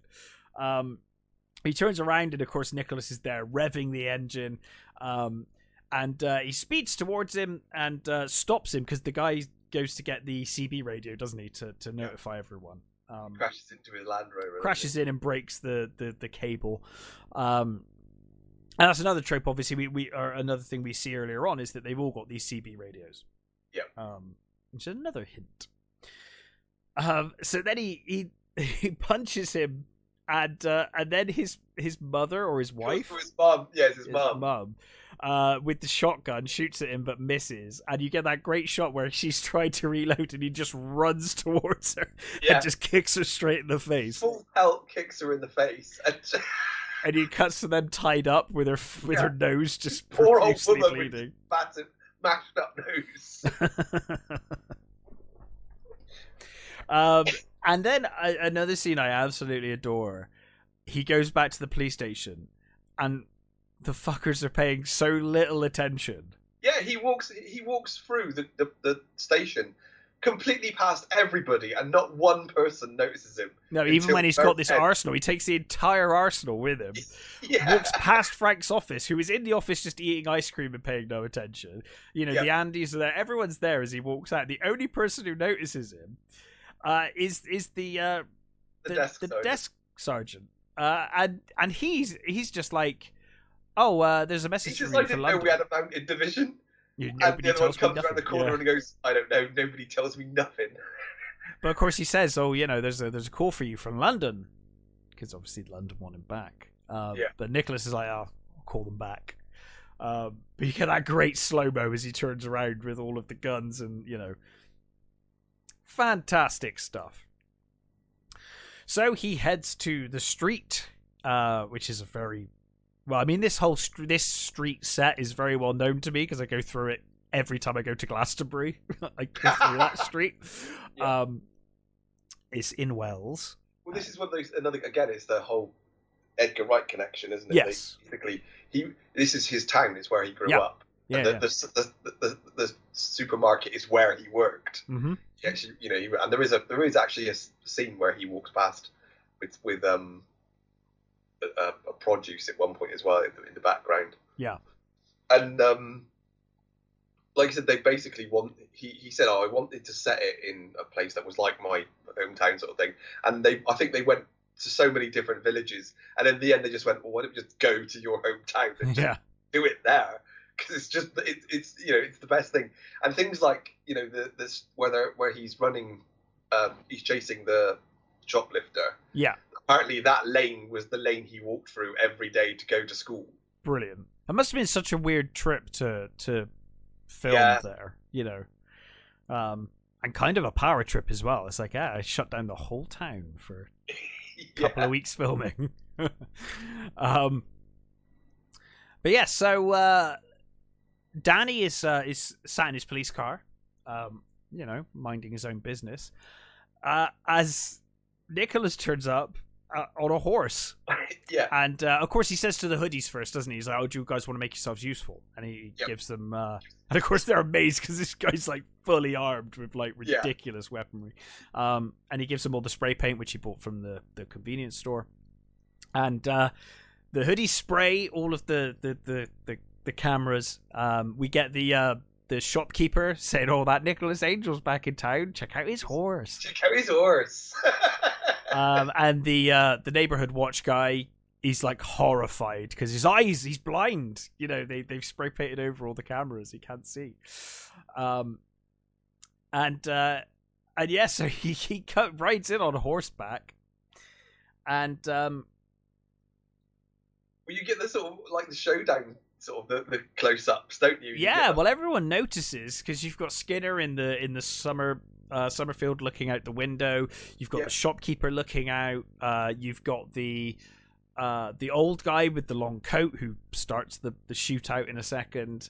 They're all there. Like you said, they're all in the places they were earlier on. Basically, they're all in that location. And of course, like I said, the old guy immediately pulls out a shotgun from under his long coat because earlier on they were talking about this. So he could have a concealed weapon under there. He could have anything under there. And this shootout begins, and we see that all of the villagers, everything they have, like one of them's got like a mobility scooter with a with a basket or whatever, and that basket will have handguns in it. Like everyone is armed. The woman with her bike, and she's got a she's got it's a bike, isn't it? She's got a basket and two handguns in a box on the thing, but not just in a box. It's not like they're thrown in a box. It's like it's purpose built, and it's like foam cut out in the shape of the guns. It's like proper professional. It's like a hitman's setup. So this gunfight starts, and he doesn't kill people. He injures them. Yep. Doesn't kill them because that's, he's a policeman. So he manages to knock out one of them, and the woman on the bike starts riding towards him, shooting her guns. Yeah. And he has to take cover. And Danny opens his police car door and takes her out. Nicholas sees him and is immediately like, partner, throws him the shotgun. Yeah. And off they go as they take it to the town. They briefly get pinned down by the shopkeeper, but then the hoodies go in and beep the door. Yeah, I love that. Like screaming. Only one child per at a time in the shop, and you just get do. They all run in. And she screams like she's been shot and like runs inside, which is kind of horrifying to think. She's just ran downstairs with a gun. Yeah. To these kids, children. But yeah, so we get the. Does the doctor get shot first and then the priest turns up, or is it the priest first? I think it's the priest, isn't it? He comes out and he's like, Nicholas, my son, please. And we get the hotel lady. Yes, Hag. Hag and the fascist. Doesn't he hit her with a hanging basket or something? Yeah, he shoots the hanging basket and it hits her on the head, and she might be dead because there's a lot of blood as she hits that car. It's like, that is not good. What I love about her is she's got that I can't remember what it is. I think it's a Russian gun or something like that. She's got that gun, and I love the way that. Like, it might be a Kalashnikov because that would fit. No, it's not. It's because it's got the sideways. It's got the side magazine. I think. It's okay. I think it's a Russian gun. I can't remember what it is, but I don't really know. I love that she's her whole body's shaking with the recoil, and I love that perfect hairdo she's got. Yeah, which is just rocking backwards and forwards as this as she's firing. It's fucking awesome. So he takes her out. And then the priest comes out and he's like, Nicholas, my son, let's not resort to violence. And, Nicholas starts his speech and he's like, oh, fuck off then. Like, fuck off, grasshopper, fuck off, grasshopper. Yeah. And he does the wrist guns. Yes, the like El Mariachi style, Yeah, the little wrist pistols. Pistols. And shoots Nicholas. Yeah. Danny shoots him in the shoulder. He's like, Jesus Christ. Yeah. And of course, Danny thought Nicholas was dead, but of course he's got body armor. But then the Sawbones comes out, the resident Sawbones, and he's got a shotgun, and he says, I brought you into this world. It's only right that I take you out of it. And he's like, throw down the guns, which is a bad thing to suggest. And of course, Danny does so. He throws the shotgun down, shoots him in the foot, just as he did with the pellet gun earlier. Yeah, shoots him in the foot, and we get the same line as earlier, where Nicholas says, "You're a doctor, deal with it." But then you've got Danny with the motherfucker. And that also is a callback to Shaun the Dead, because when they're in the Winchester and he's got they've got literally the Winchester. Yeah. And he says, does anybody have any experience and with a gun? And he says, and Danny says, yeah, not Danny, but Nick Frost says, yeah, I shot my sister in the foot, I think it was, with a pellet gun. I'm wondering if like Edgar Wright did that at some point in his life. Probably. Kind of feels like something from his actual childhood or something that he's, Yeah. But yes, so and then he says, what do you do now? He goes, pub. Yeah. And they head to the pub to try and bring down Frank. But of course, there's a brief gunfight in the pub. It's to do with, they go to the pub to deal with the land. The couple, lady, you get them coming through the door sideways. Yeah, the two guns. Yep. In slow mo, and also we also got the shot of him coming down the street when you get all the pigeons go up like John Woo. Yeah. But of course, it's not going to be doves; it's going to be pigeons. Pigeons, yeah. Yeah, so they have the gunfight in the pub. They manage to take the couple out. And again, I love that, like the whole, they tip the they tip the table over to hide behind the table while they're shooting, and you just think, yep. I love the fact that there is no way that fucking table is hiding them from them. That's such a firepower that's coming at them. It's such a great overused trope. The like hide behind a door or a table. This just thin wood that would never protect you against this shit, you know. But yeah, you know, they, like you said, they tick all of the tropes and absolutely intend to do so. You know, it's not an accident. But then the police force turn up at the pub. Frank turns up with the force. You get the how he deals with them. He shoots the. There's a yeah, I just said he dealt with them. If you want to go through how that's. Well, I just love that. No, don't go for it. Bear trap thing. The fact that he shoots the bear trap off the wall and yeah. It hits him in the. It just comes down on his head. It's just brilliant. Yeah, I might be stretching it when I say he doesn't kill anyone. People might die. Or they're not very well, anyway. The thing is at the end, when they've arrested them all. Oh yeah, that's true. They do go. They're all there. Yeah. They do get every one of them has their mugshot, and he is there with the trap still on his head. Yeah. They just didn't. Well, of course, the doctor's not there anymore. The doctor's been arrested. So what are you gonna do? But yes, and then Frank turns up with the police force, the rest of the police force. And he says, you know, arrest these men. And you know, Danny's like, no, Dad. Like, you know, he's like, Danny, come on. You've got to arrest Nicholas. And he's like, no, Dad. Like, you're the bad guy here. I can see that now. You know. And he's like, you know, Mum's dead, Dad. And he's like, and for once, I'm glad she is. Because if she could see you now, she'd die all over again. Yeah. And I like this. He does the whole explanation. Haven't you ever wondered why there's so many accidents? And they're all like, okay, maybe that he has got something. Well, the sergeant's like, no, maybe. Then what's his name? Is like, you might have someone there. Yeah. And of course, Daddy translates him as well. He's like, oh, you might have something there. And this is where Nicholas understands him now. He's like, I know. Yeah.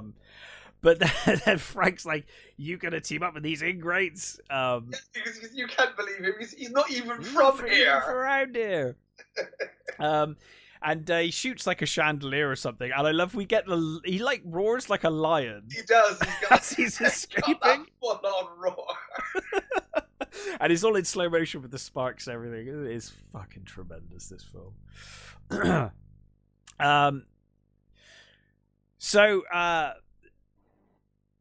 So then they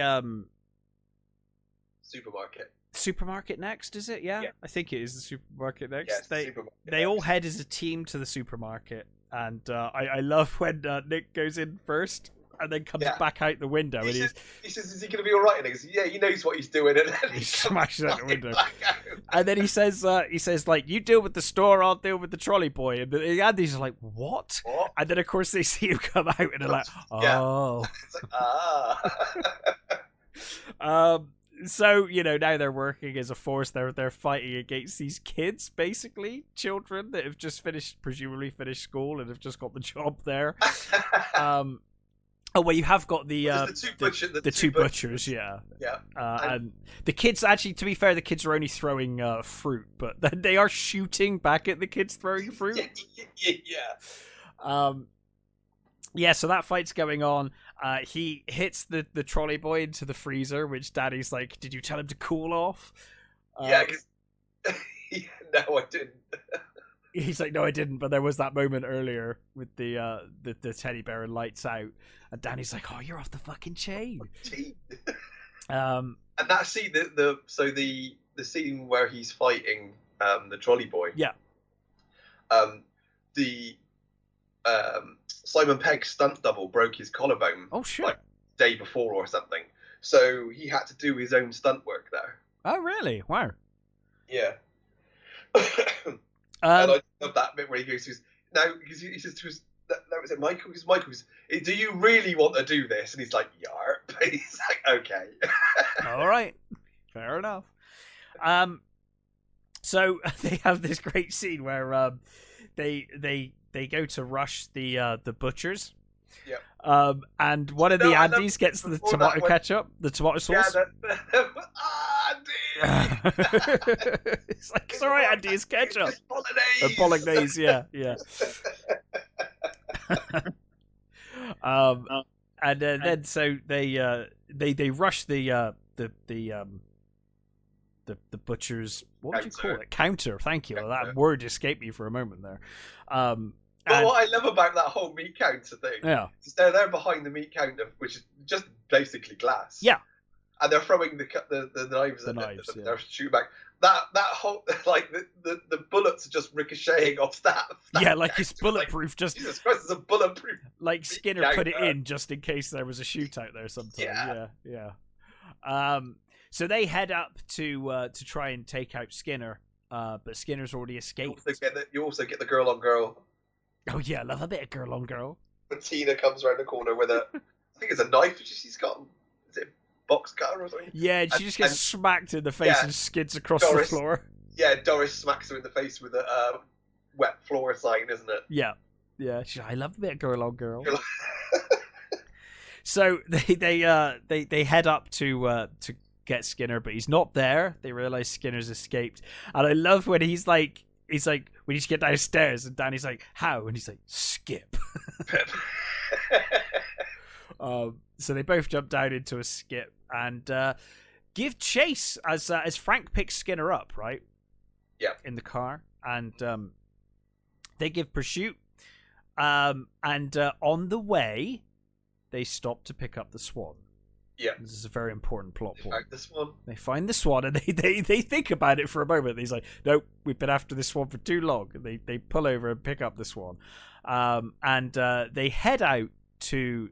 oh, yeah, of course, because Skinner and Frank crash, don't they? They have to abandon the car. So now they're chased on foot to the model village. One of my favourite lines of the movie that I completely forgot, the if you want to be a big man in a small town, fuck off on the model village. Village. Such a good line. And we also forgot the Aaron Aronson line as well. Oh, yeah. Going through the phone book and starting a Aaron Aronson or something. Yeah. So you get that awesome shot of the full-size police car going over the village. Yeah, it's awesome. Such a great shot. So yeah, they end up having a brief fight with Skinner, who runs towards them but slips on his own truck. He slips on a scale model of the Summerfield truck, and impales himself on the church spire. Which is an awesome shot. Again, it's so brilliant. It's so great. And then they're like, oh, it really hurts. Yes. I need ice cream. Of course, at one point he uses the kid. Yes, of course. Yeah. Aaron Aronson or whatever Aaron Aronson, yeah. And like Nick's like, what? Frank, though, cannot give up. He's not going to give up. And so he runs and steals Nicholas's police car, Nick and Danny's car. Yep. But then we get the great shot, the aliens shot with the Swan in the back of the seat, which is the same as the dropship from Aliens when that gets taken out and she notices the alien behind her, and the Swan hisses as well, and it's perfect. It's perfect. And I love the shot of the car just driving into the tree, just like it's like panic and It's brilliant. So all is well. They take everyone into custody, like you said. We get the helicopter land first. Oh, of course, we get the Bad Boys 2 shot with the helicopter flying over them. Yeah. And the chief constable and that coming down and saying, "You got to come back." Yeah. We missed the great shot when they start the chase. And you've got the judges for the town award. Oh yeah, stood there as the cars like speed past, and then the sign falls down behind them. Yep. That's Simon Pegg's mum and Edgar Wright's mum. Oh, that's awesome. That's really nice. And I think the guy who the male judge, I think, was Edgar Wright's drama teacher. Oh, that's fantastic. He must be so proud. I thought so. Yeah, so they all turn up to congratulate him, and they basically say, like, hey, you know why you've been gone? London's become a bit of a shithole. Like, basically, crime is like, we do, when you said, like, you were, like, 300%, 400% better than any other policeman? Well, now it's 400% worse. So, as a result. And they want him back. They want to give him, I think they're going to give him a promotion in London as well, weren't they? Yeah, I think so. But he refuses because now he has his new family in Sanford, and he says, no, that's it. So they all fuck off. I don't know where they go. I guess they all just go back to London and leave him to it to deal with all of this hideous paperwork and all of that stuff. Yep. They're all celebrating in the police station. Is that they've taken everyone into custody. But of course, the last member of the NWA comes in. Which they'd all completely forgotten about him up in the office. Yeah. He'd been in the office the entire time. He comes down and they take him out, but he falls into the evidence room. Well, he comes down with a blunderbuss, doesn't he? Yes, which is such a fitting weapon. He calls him an interfering busybody, doesn't he? Yeah. And he goes to shoot Angel, but Danny jumps in front. Yeah. Gets hit with the blast. But yes, in the chase afterwards, and Angel uses the bin. He uses the bin. Yes, he does. Yeah. He hits the bin into him and that knocks him into the sea mine evidence room. Yeah, where he hits the sea mine, and the entire place explodes. Oh god! And then clunk, and again it blows up, and you get that explosion and stuff, and then the It's so ridiculous. It's completely leveled nothing the there. Entire fucking building. Yeah. And they're all just there, lying around. Like it's like the A-Team, you know. They've just got a bit of soot on them, and they're fine. The car is completely on fire and turned over, but they're climbing out. Yeah, exactly. Yeah. And the great thing is, you get this shot of Nicholas over Danny, and then it cuts to that shot of the gravestone. Yeah. And it's such a great shot, and then obviously you realise that they're actually, you know, at the mum's grave. It's got Butterman, doesn't it? Yeah.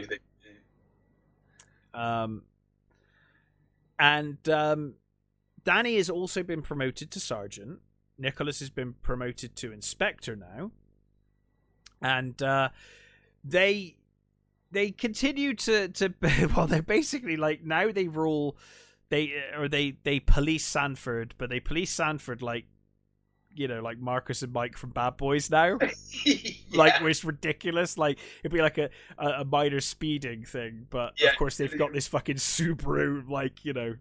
Yeah, is it the Doris goes over the tunnel saying, "Oh, somebody messing with the bins down the back of light up the roof."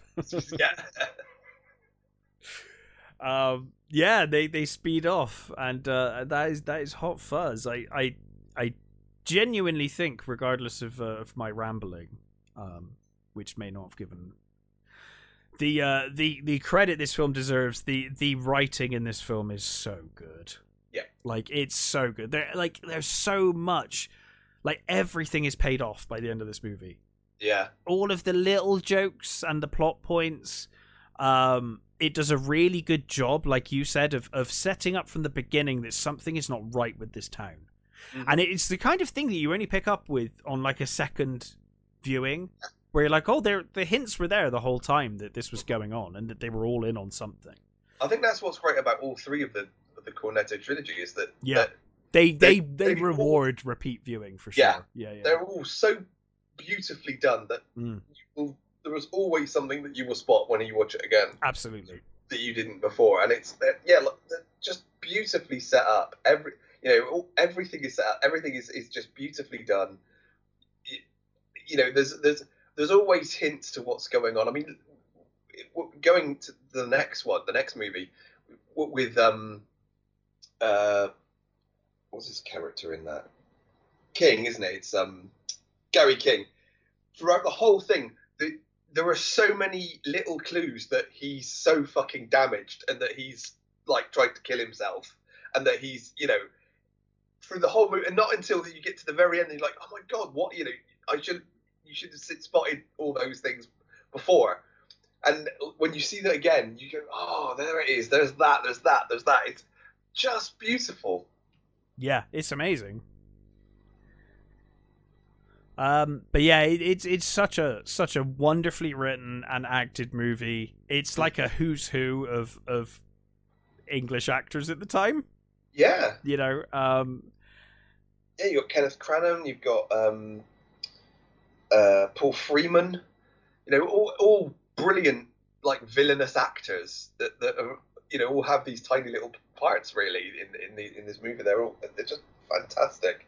And of course, then you get, you know, later on in the next one, you get Pierce Brosnan, and yeah, it's just great. And what's good about the next one, as it were, is the actual group of friends themselves, who they all are. You know, they're all, you know, Martin Freeman and Pat Considine, and it's just, I'm imagine, you know, you when you see movies and you think about the sets of those movies and you think, so, oh, they must have had such a good time, and you think, it turns out most of the time that they didn't, or whatever, you know, it wasn't as good as. But I think with these movies, I genuinely think they must have had the most fantastic time doing these movies. I don't know how they kept a straight face. I think, yeah, the outtakes must be. There are insane. great outtakes. Yeah, I've never watched them, but there's some brilliant ones. Huh.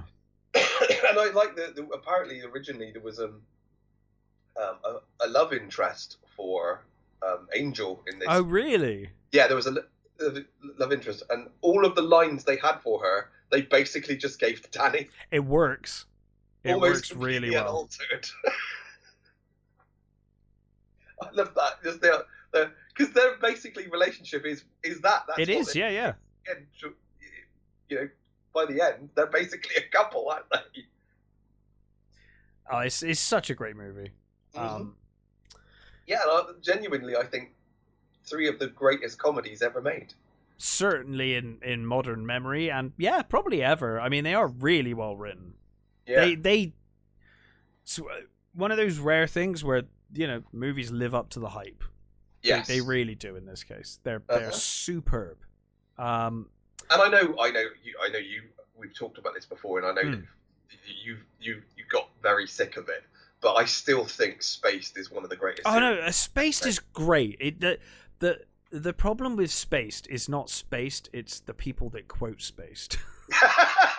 Yeah, fair enough. Like, I mean that in the nicest way possible, because I love Spaced, and I know a lot of people quote it. But you get people, right? That it's usually the people, and there's nothing wrong with this, but it's the people that have become quote unquote nerds or geeks recently, and so they don't really necessarily have the history that we do because we grew up with this stuff, right? Yeah. So they make fun of, like, Babylon 5 or Hawk the Slayer, and all they know is that line because they've never actually fucking watched any of those things, so they just quote those things verbatim, like it's hilarious anytime anyone mentions Babylon 5. They'll be, oh, Babylon 5 is a big pile of shit. It's like, yeah, you've never watched it. You're just quoting a show, just referencing something you've never actually watched.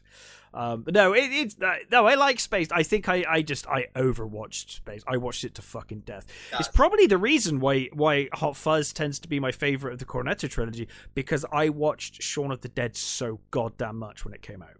Like, I feel like I've completed Shaun of the Dead. I don't need to watch it ever. Yeah. I know it line by line, you know. Yeah.